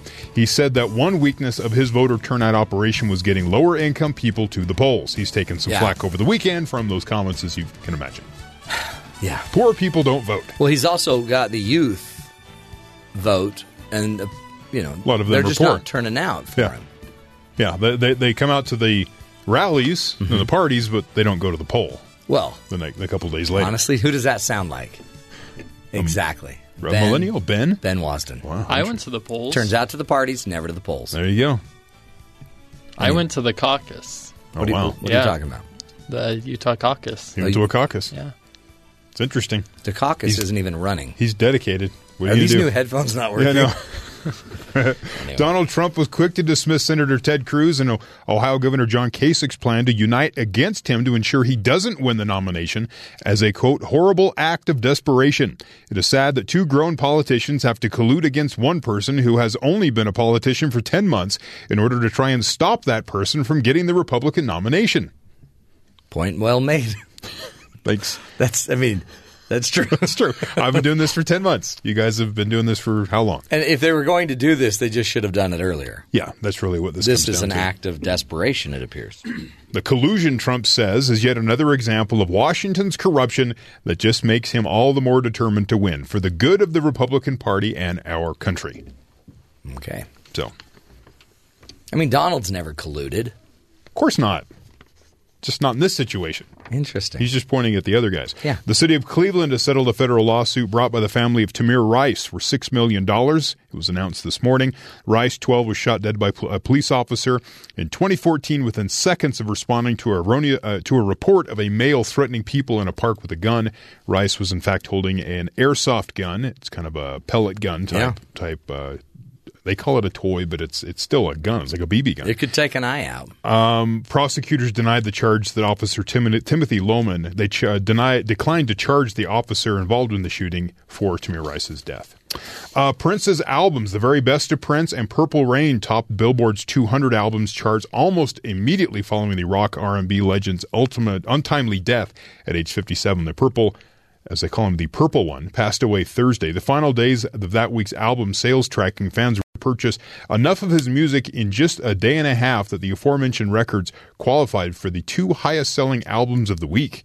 According to Billboard, the late singer's massive sales come not just as a reflection of his popularity, but also of his music's limited availability for streaming online. Yeah, I guess it's hard to get. He's held tight ropes. You can purchase it on, I believe, Apple Music, but all the streaming services, if you find something that's of what he's done, it's from some cover band that's published their work. Why does a man have to die in order to have this incredible boost to his music? Everyone, all of a sudden he's popular after he died. I would come back and haunt people. Would you? Mm-hmm. Because now you're buying my music? Come on. What do I have to do? What does a guy got to do to be seen in this world? Hey, it's an interesting day. I am loving the let me put that differently. NBA champion, or the NBA, what are they calling them? Finals. They're not the finals. NBA series. Okay. I mean, I watched the 3 playoffs? games last night. You won the first. You watched some of the first round of the NBA playoffs. Yeah, playoffs. That's what I'm looking for.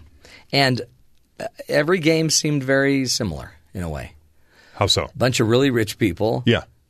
Running around, kind of back and forth most of the game, gets close to the end, then they seem to all start playing. So like an all-star game. A lot like an all-star game. Interesting. I mean, they play hard the whole time, but it's really – these games are so close, and is it really that close, or is it – what's really going on?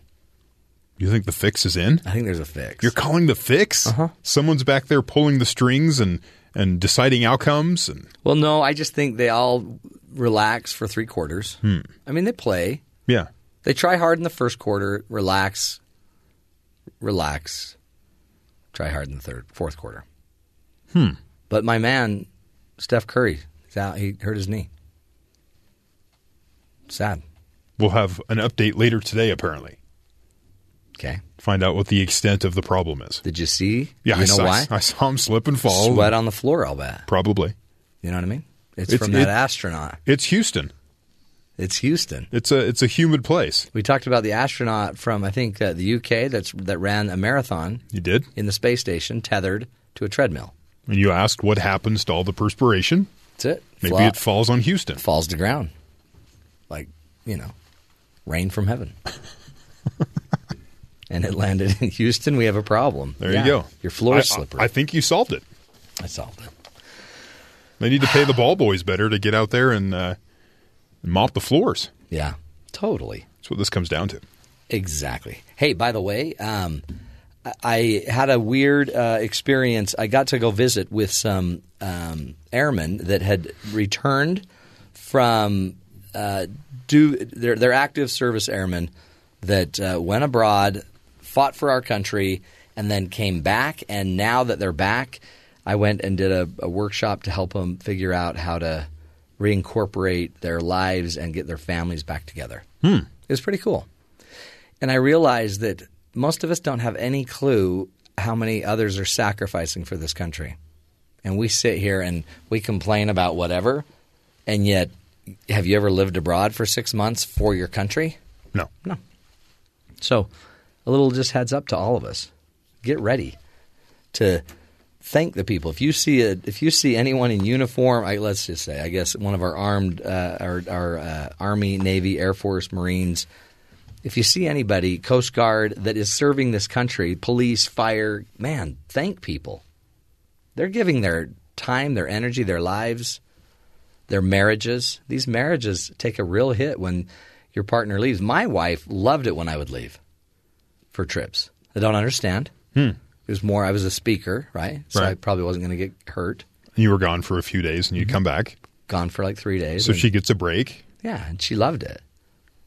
But these people lost their spouse for months. And then sometimes they don't come back healthy.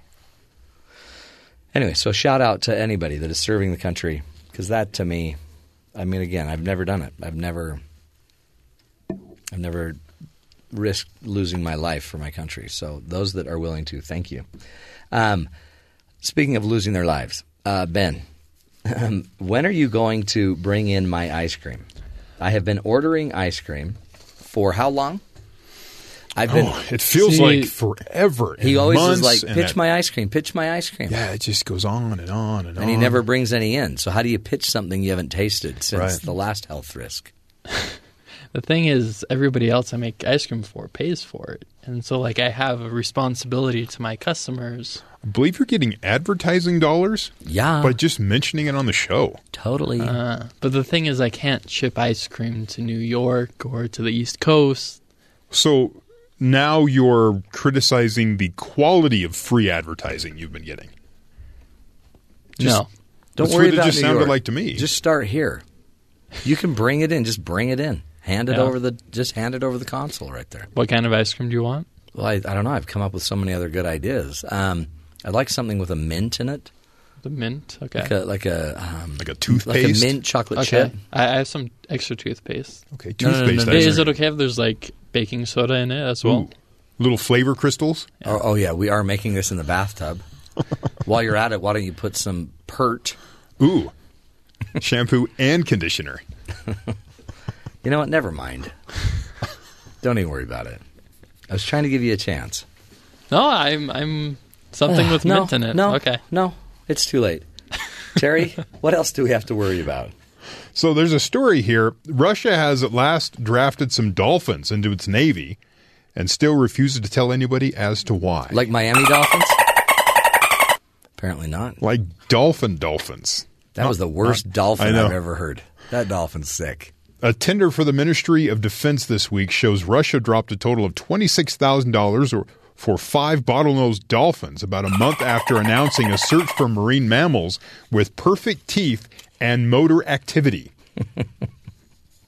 The report says Moscow's Dolphinarium, as they have it, will supply 3 male and 2 female dolphins with all teeth intact and no mucus from the blowhole by August 1st. This reported by NBC News, so it's not my fault. So when you order a dolphin, I'm just trying to get this straight. Go ahead. You got to get teeth intact. Yes. And no mucus from the blowhole. That's what it says. And motor and quality motor activity. Mm-hmm. If history is any guide, the dolphin will likely be used for aquatic investigations and rescues, something the Soviet Union did during the Cold War. But there's also the chance they could be used as killers. What? Retired Colonel Victor Barantis, who worked with military dolphins during the Cold War, told The Guardian last month the dolphins were trained to plant explosive devices on enemy ships. Whatever their intended use, Russia has been stepping up its hunt for flippers anyways. When Russia annexed Crimea in 2014, it also claimed dolphins that had been trained in the city since the 1960s, again without explanation. But the Defense Ministry denied reports in state-run media that the dolphins were being trained to kill. This according to the Washington Post. The U.S. Navy has run its own dolphin training program since the Cold War, but claims it has no intention of using them for warfare.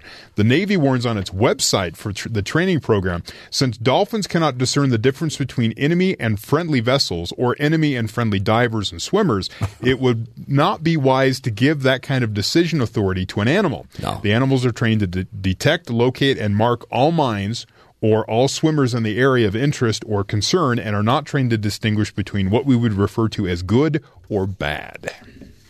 So Russia has dolphins for an unexplained reason. They have good teeth. There's no mucus from the blowhole. Yeah. And they have good motor activity. Great motor activity. So there you go. These are the key elements of this story. By the way, will you write those down? Because when we do get a new board operator, I would like him to meet that same criteria. You want that on the job description that we post? Because our current board operator... Okay, I have a little bit of mucus. Lots of mucus. He's got a lot of mucus. But my teeth and a blowhole perfect. That is huge. What? My teeth are perfect. Well, yeah, your new teeth. Not to be rude. It's a Brian Regan... It's a Brian Regan comedian act. You've got to go find it for me, Terry. Flipper is the name of Brian Regan's good dolphin, and then there's a bad dolphin. We've got to figure this out because this whole Russian thing, it's too close to a Brian Regan comedy act. Maybe he's A Russian spy. I'm sure he is. We're going to have to run that by the guys at BYU Sports Nation, find out if they trust this or not. And also find out if they meet the criteria of straight teeth, no mucus in the blowhole, and also quality motor activity.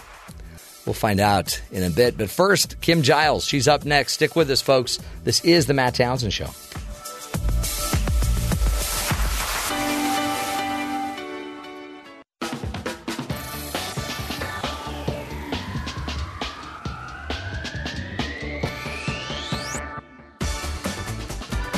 Welcome back, friends, to the Matt Townsend Show.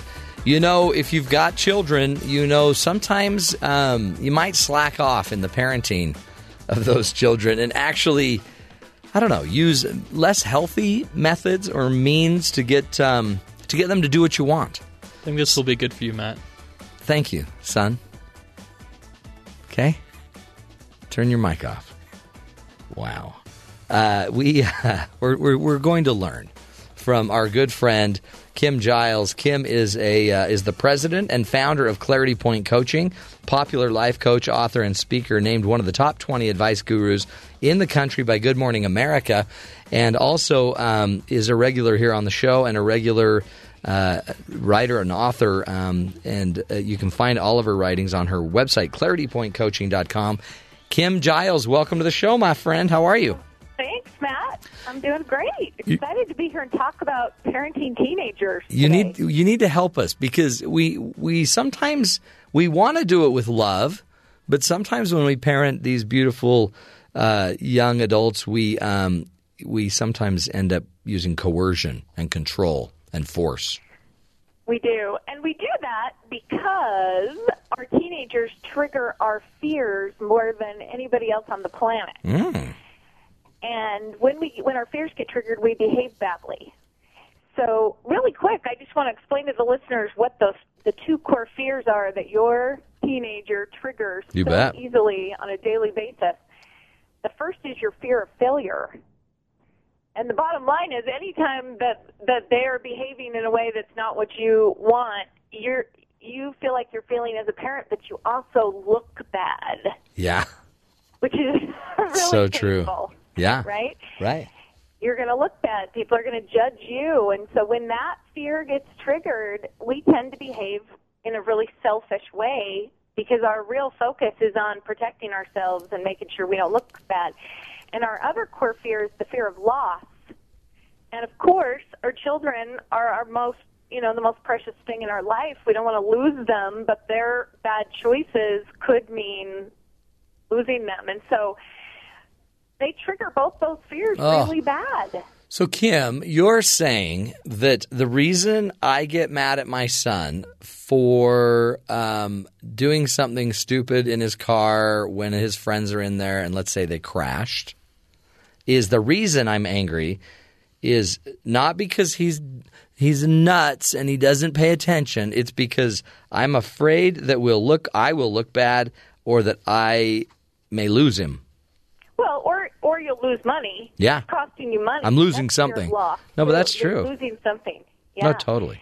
So, yeah, you're mad because he was stupid, but really it's because the stupidity is going to reflect on your value as a parent, make you look bad, and make you lose money, that you really are angry. Right. And when you respond in anger like that, and it's all about you, and you need to say what you need to say to feel better.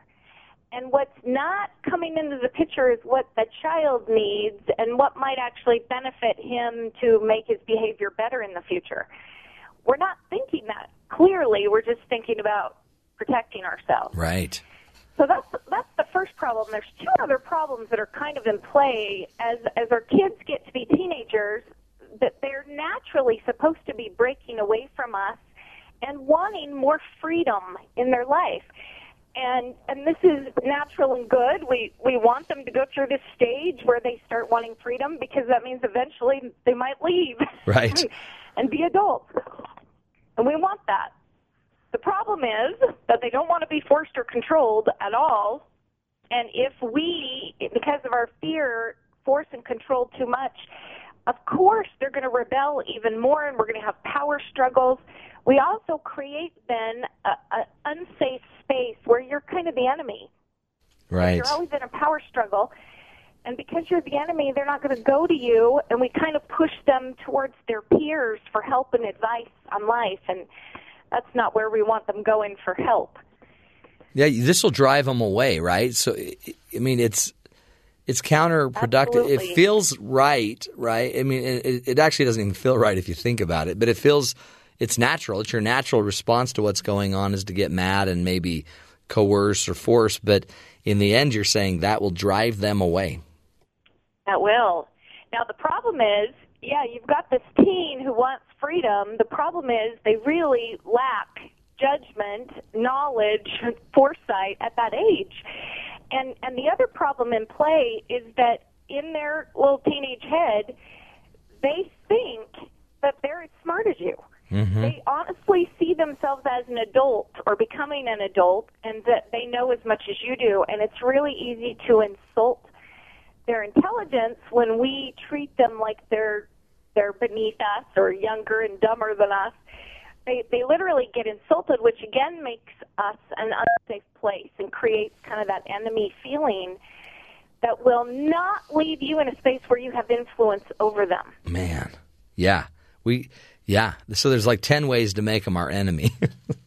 There are ways to change this too. I just want to kind of define the problem so our listeners understand what we're up against. But that's important because I'm driving them away by all of these other ways that I'm trying to help them. Like giving them advice may, in a way though, that they feel like they're being, disrespected because, like, I don't get that, Dad. That'll push them away. We may be pushing them away when we're trying to bring them closer. Right. Now, you can still give them advice, counsel, but you got to do it the right way so that you don't insult them and drive that wedge in the relationship. And so one of the things I teach my parent clients to do is think through, if you had an adult, a friend living in your home, and you wanted to give that person some advice, think about how respectfully you might handle that. You would probably ask them first if they would be open to some advice on what they're doing. And give them the chance, to accept that and be open to it or not. And just the fact that you ask shows so much respect for that person. And you will find the more respect you show your teen, the more respect you will get back. And often as a parent, we feel like it's okay, we can disrespect them all day long because we're the parent, but they should respect us back. And it just doesn't work that way. You have to earn respect. And we partly earn respect by behaving in a mature and respectful way. And when we don't do that, when we're immature, when we're coming from control and fear and force, your child literally loses respect for you. Yeah. And by you asking, that's a great way to kind of see your child is how would you do this with someone else's child that, is living with you? You'd be careful. You'd be more respectful. You'd know you need to earn it instead of just assume you have it. Right.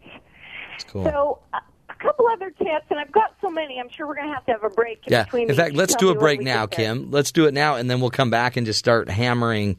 Hammering's a sad word for it. And we'll just start sharing gently our tips. Many, many tips that can help us create a more loving relationship with our teens instead of, a fear-induced one. Stick with us, folks. We're learning how to parent and have, do some of the hard stuff that's not so easy when it comes to dealing with our teenagers, giving advice and letting the love out as well. Stick with us. We'll be right back.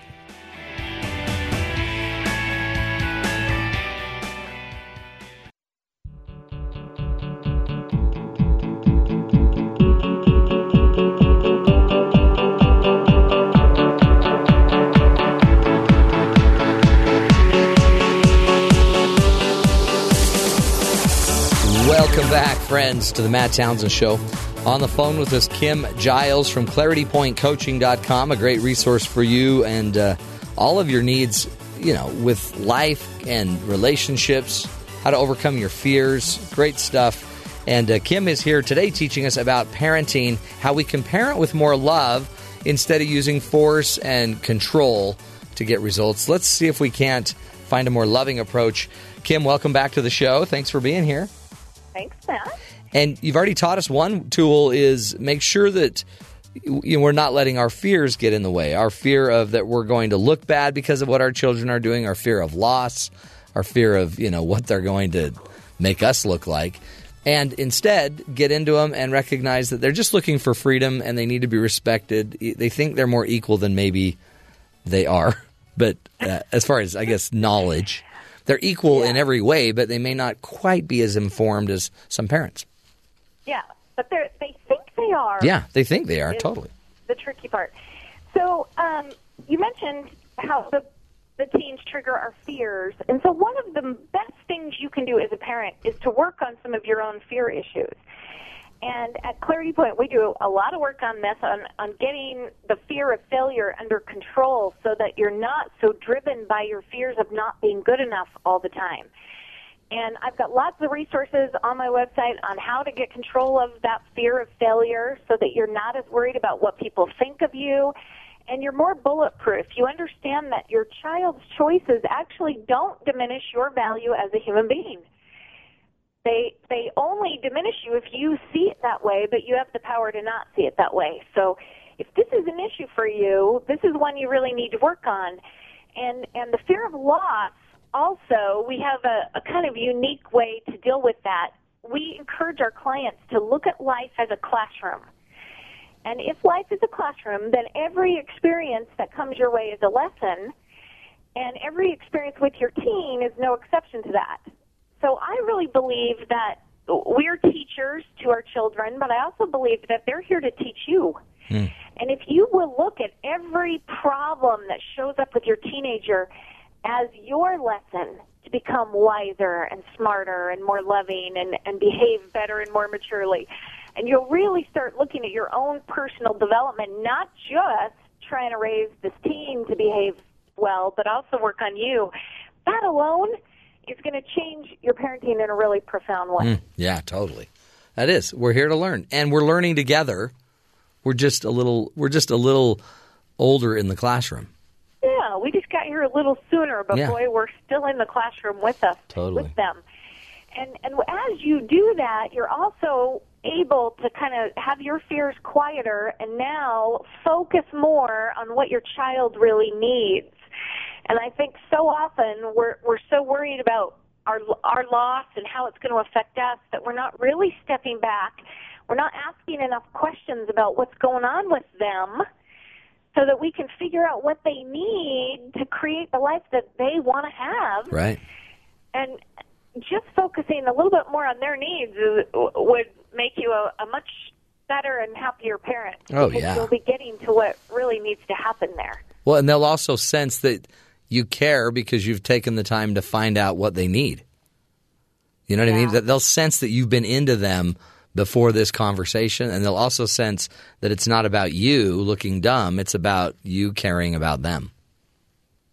And honestly, if I'm going to give you one tip today, that's the most important thing you could do with your teen. Yeah.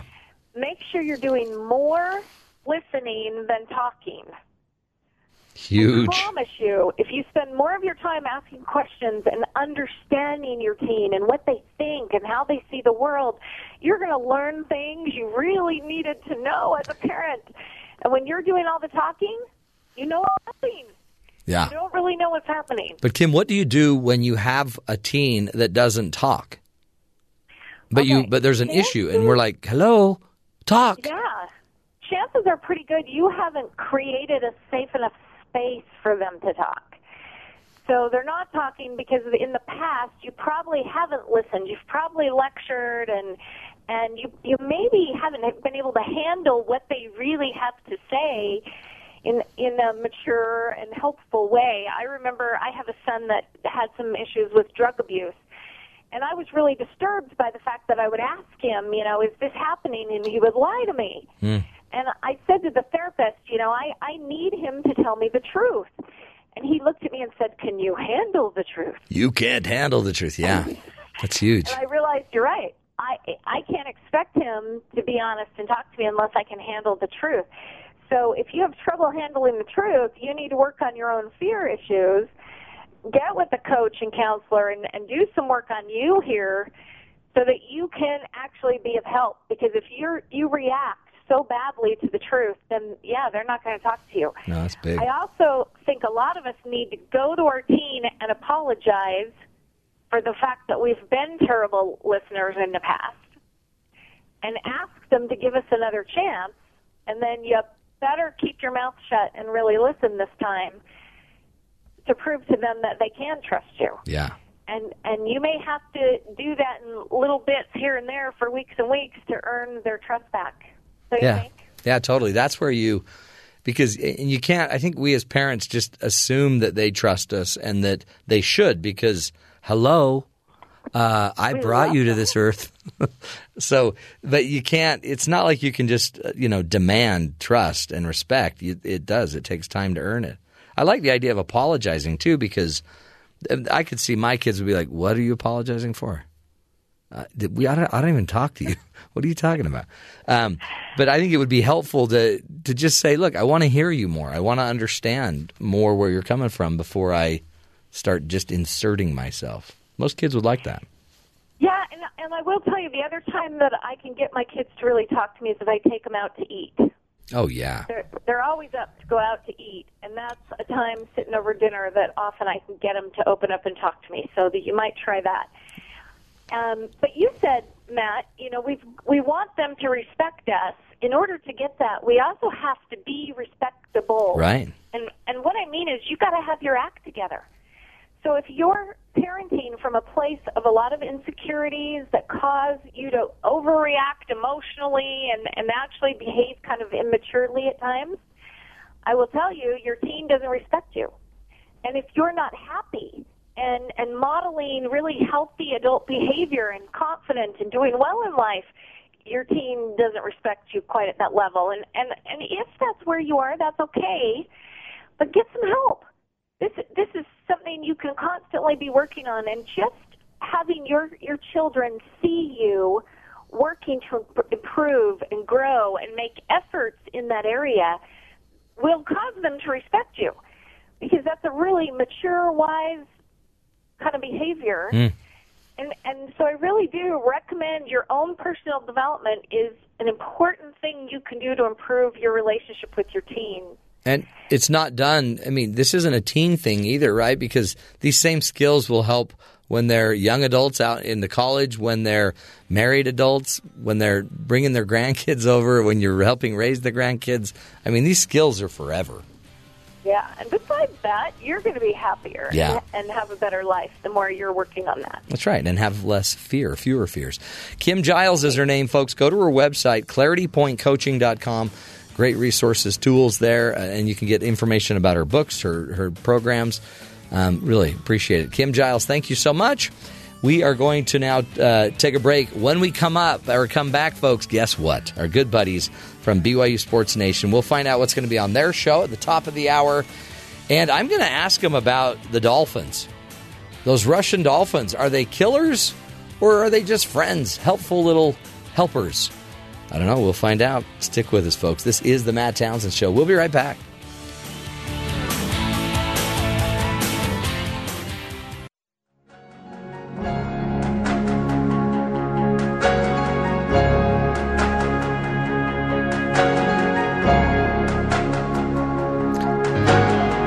Welcome back, sports fans of America.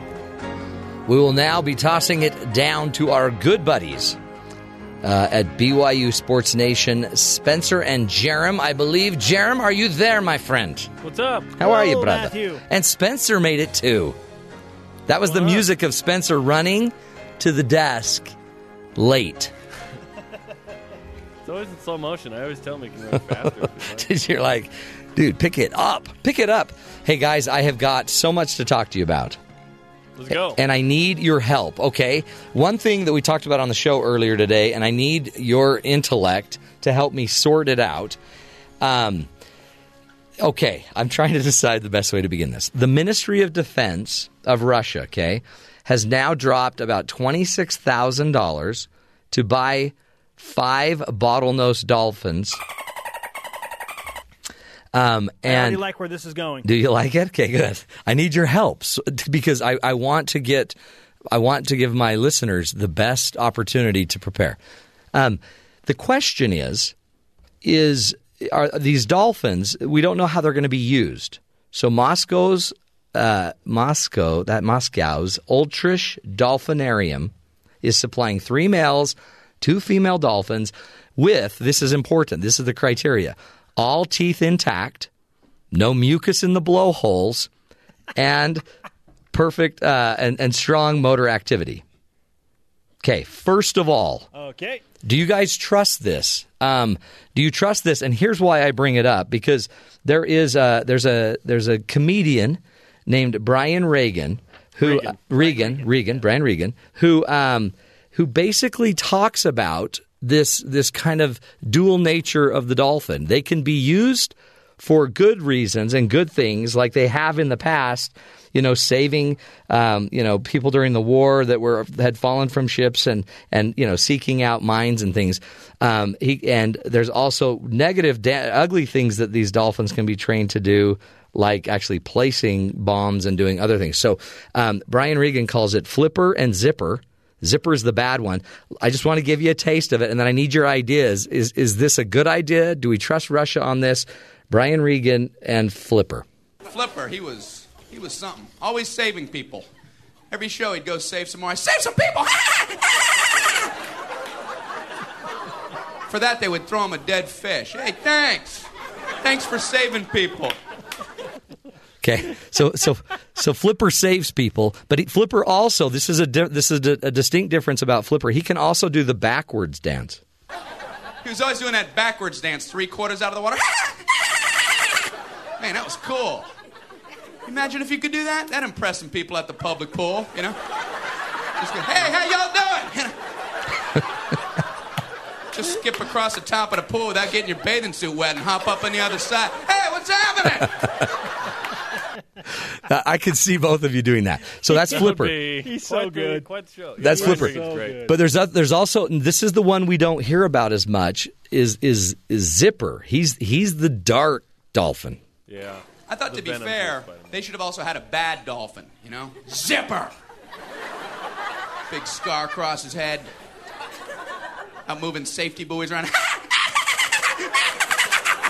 Deal with that, Flipper!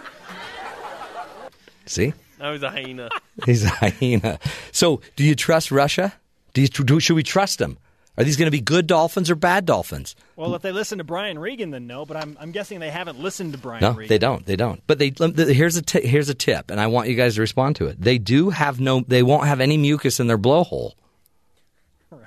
Right? So that's a good sign. They'll have all their teeth. That's important. So, and it's been spelled out that way is amazing. Yeah, isn't that great? By the way, and write it down, guys, because if you're going to buy a dolphin, you want to make sure they have their teeth, mucus-free blowhole, quality motor skills. Absolutely. By the way, information you guys don't bring from your show. No. Clearly, you have a speed in that category. I think you need to try to bring up... We will concede. We will concede to that one. I want you to try to bring up no mucus in the blowhole sometime during your show. I don't know that would pass. It might not BYU pass. Sports Nation fan base. It might not. Well, you got to have a reason. Actually, it probably would. We've done some. You've done crazy stuff. We haven't done that though. Hey, you guys, while you're at it, breaking news. This truly is breaking news. Federal court reinstates the NFL's suspension of Patriots quarterback Tom Brady. Jerem just showed this to me in the Deflategate case. How about that? What do you think of that? He's wicked smart. It's going to be okay. Wicked smart. This is amazing. I know. He ain't free yet. He's. Holy cow. I mean, how much has the government is involved in this blows my mind. I know. What are we doing? But here's the thing. People are like, why is the government worried about football? What is the billion-dollar business in America right now that everybody loves? Who owns football. Sunday? It's not God anymore. Tell the truth. That's right. Tell the truth. They should be worrying about zipper dolphins, and instead they're worrying about Deflategate. Anyway. Hey, what's on your show today, boys? Well, nothing that compelling. I know. I'm no telling mucus you. in the blowhole. Listen, that's for sure. Corbin Kafusi is going to play football and basketball. We're going to discuss where will he have the bigger impact. Cool. Plus, he will join us in studio to discuss. Of course. Cool. Remember how BYU is that much closer to 3 national championships? 2 for rugby, 1 for men's volleyball. Though men's volleyball will have to win 2 matches to pick up their 4th national championship. Oh, boy, that's big. Mm-hmm. Big. So Sean Olmstead, head coach, will join us in studio. And then Kerry Roberts, the women's golf head coach. They just won the West Coast Conference Championship. And they just ended a dynasty that ran 14 years. More details on that to come as well. What a show. All that and mucus-free blowhole Yes. at the top of the hour. Brian Boys, Regan, man. The best. good stuff, huh? Okay, go relax, go unwind, wax and get ready. Wax on, wax off, Woo! Thanks, guys. Have a great show tonight. Today. Actually, not tonight. Have a great show in 7 minutes. Awesome stuff, folks. Really, you got to listen to BYU Sports Nation. It's right after the show. At the top of the hour, you can get right in and find out all of the latest and greatest for BYU sports. Plus, you get to hang out with Spencer and Jerem, for heaven's sakes. What more do you need to know? You will be taken care of by those 2 gentlemen. And now they're going to be finding out if you got all your teeth. See, Ben, that's why right when I asked you, right when you were in your job interview, I said, smile. Smile for me. Do you remember that? Is that also why you asked me to blow my nose? Yeah. Okay. Yeah. Well, there was other reasons for that. But yeah, pretty much the same thing.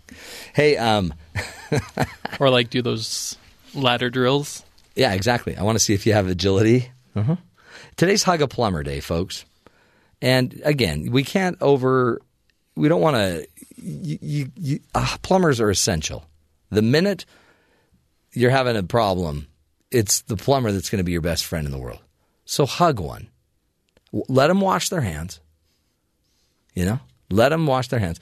But give them a hug. And it's also DNA Day. This is the day that commemorates the 50th year anniversary of James Watson and Francis Crick's discovery of the double helix, which I thought was a skateboarding trick.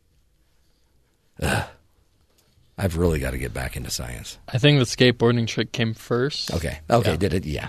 And there was a problem with the copywriting, and so okay, sure, they took it. Sure, that makes sense. So Hug a Plumber Day. Also, by the way, get a plumber a pair of suspenders day as well. We're here to help everybody, aren't we, Ben? Yeah. You don't even know what I'm talking about. Hey, here is a crazy call to 911. A woman just hoping to see her tax dollars at work tried calling police to report that a pizzeria got her order wrong. Are you kidding me? The customer can be heard in a recording of the 911 call complaining that Empire Pizza in Hartford, Connecticut had mistakenly delivered a half-cheese, half-hamburger pie instead of a half-cheese, half-bacon one. Depriving people of their bacon is indeed outrageous, but as the dispatcher calmly explains, the mix-up does not qualify as a life-threatening emergency. If I order a pizza and they don't want to give me my money back, can you guys do something, the lady asks? Adding that employees at Empire have probably not surprisingly stopped answering her calls. The dispatcher replies, okay, that's not a police matter, ma'am. You'll have to work that out with the pizza shop. The pizzeria told the NBC affiliate that workers initially tried to fix the goof, but the lady admitted she'd already eaten half of the pizza. I'm going to bet she ate the cheese half because she was waiting for the bacon half. But honestly, again, Empire Pizza blew it. They made a mistake. They admit that. But I understand where this lady's coming from. She was waiting for her bacon pizza. I mean, once you have your mind set on bacon, should you really have to lower yourself to have hamburger? And who's heard of a hamburger pizza? I haven't heard of that. Yeah. It sounds like somebody's trying to sneak something over on this lady. Yeah. Whatever verbal abuse she gave the pizzeria, I think it was warranted. But no matter what happens, the police should have gone to the woman's home and used one of our healthy little tools to help her straighten up. Tase it. Yikes! Excuse me. I just felt sympathy pains for that. Or she could have used the taser on the pizzeria. That would have been good. No, we do not suggest you tase anybody. But we think it'd be a creative solution. It is an option, is what we're saying. If you've bought one of ours. Hey, our hero story, as you know, we always like to end with a hero story. Our hero story is a young boy who saves a truck driver after he collapses from a diabetic seizure. Christopher Wheeler is his name. He was riding to a nearby scrapyard with his 70-year-old neighbor, Alfred Smith, when Smith started having a diabetic seizure. Christopher said Smith was swerving across the road, sweating and fading in and out of consciousness. The truck almost hit the median several times, and before long, they were being followed by police down the interstate. Christopher says he could see the lights flashing and didn't want to die. He put his foot on the brake, grabbed the steering wheel, and pulled the truck over. When police approached the truck, the only thing a shaken Christopher told them was that he wanted to go home. Christopher's aunt says she was speechless that Christopher saved so many lives, taking the truck off the road before anyone else could get hurt. She says Christopher loves to help people and loves to work, and that's something he does all the time. A police officer said, without the heroism of that child, I think we would have had a crash, or somebody would have crashed off the road or into another vehicle. I think he saved a lot of lives out there. I think he's a hero and probably saved some lives, his own, the driver, and those in oncoming traffic. Christopher says he's considering now a career in law enforcement. So, Christopher, you are the hero of the day, my friend. Christopher Wheeler from Montgomery, Alabama, thank you for stepping in and taking the wheel. Sometimes that's what we just need in our lives, somebody to step in when we can't do it ourselves and make our lives a little bit easier, folks. That could be you for just anybody in your life. We appreciate your willingness to just be with us on this ride during the Matt Townsend Show. We'll be back again tomorrow. More fun, more ideas, tools to help you see the good in the world, live a healthier, happier life. Until tomorrow, make it a great one, folks. Look out for each other and take the wheel from those that are dying and needing a little break. We'll be right back. We'll be back tomorrow. Until then, watch out for each other and make it a great one.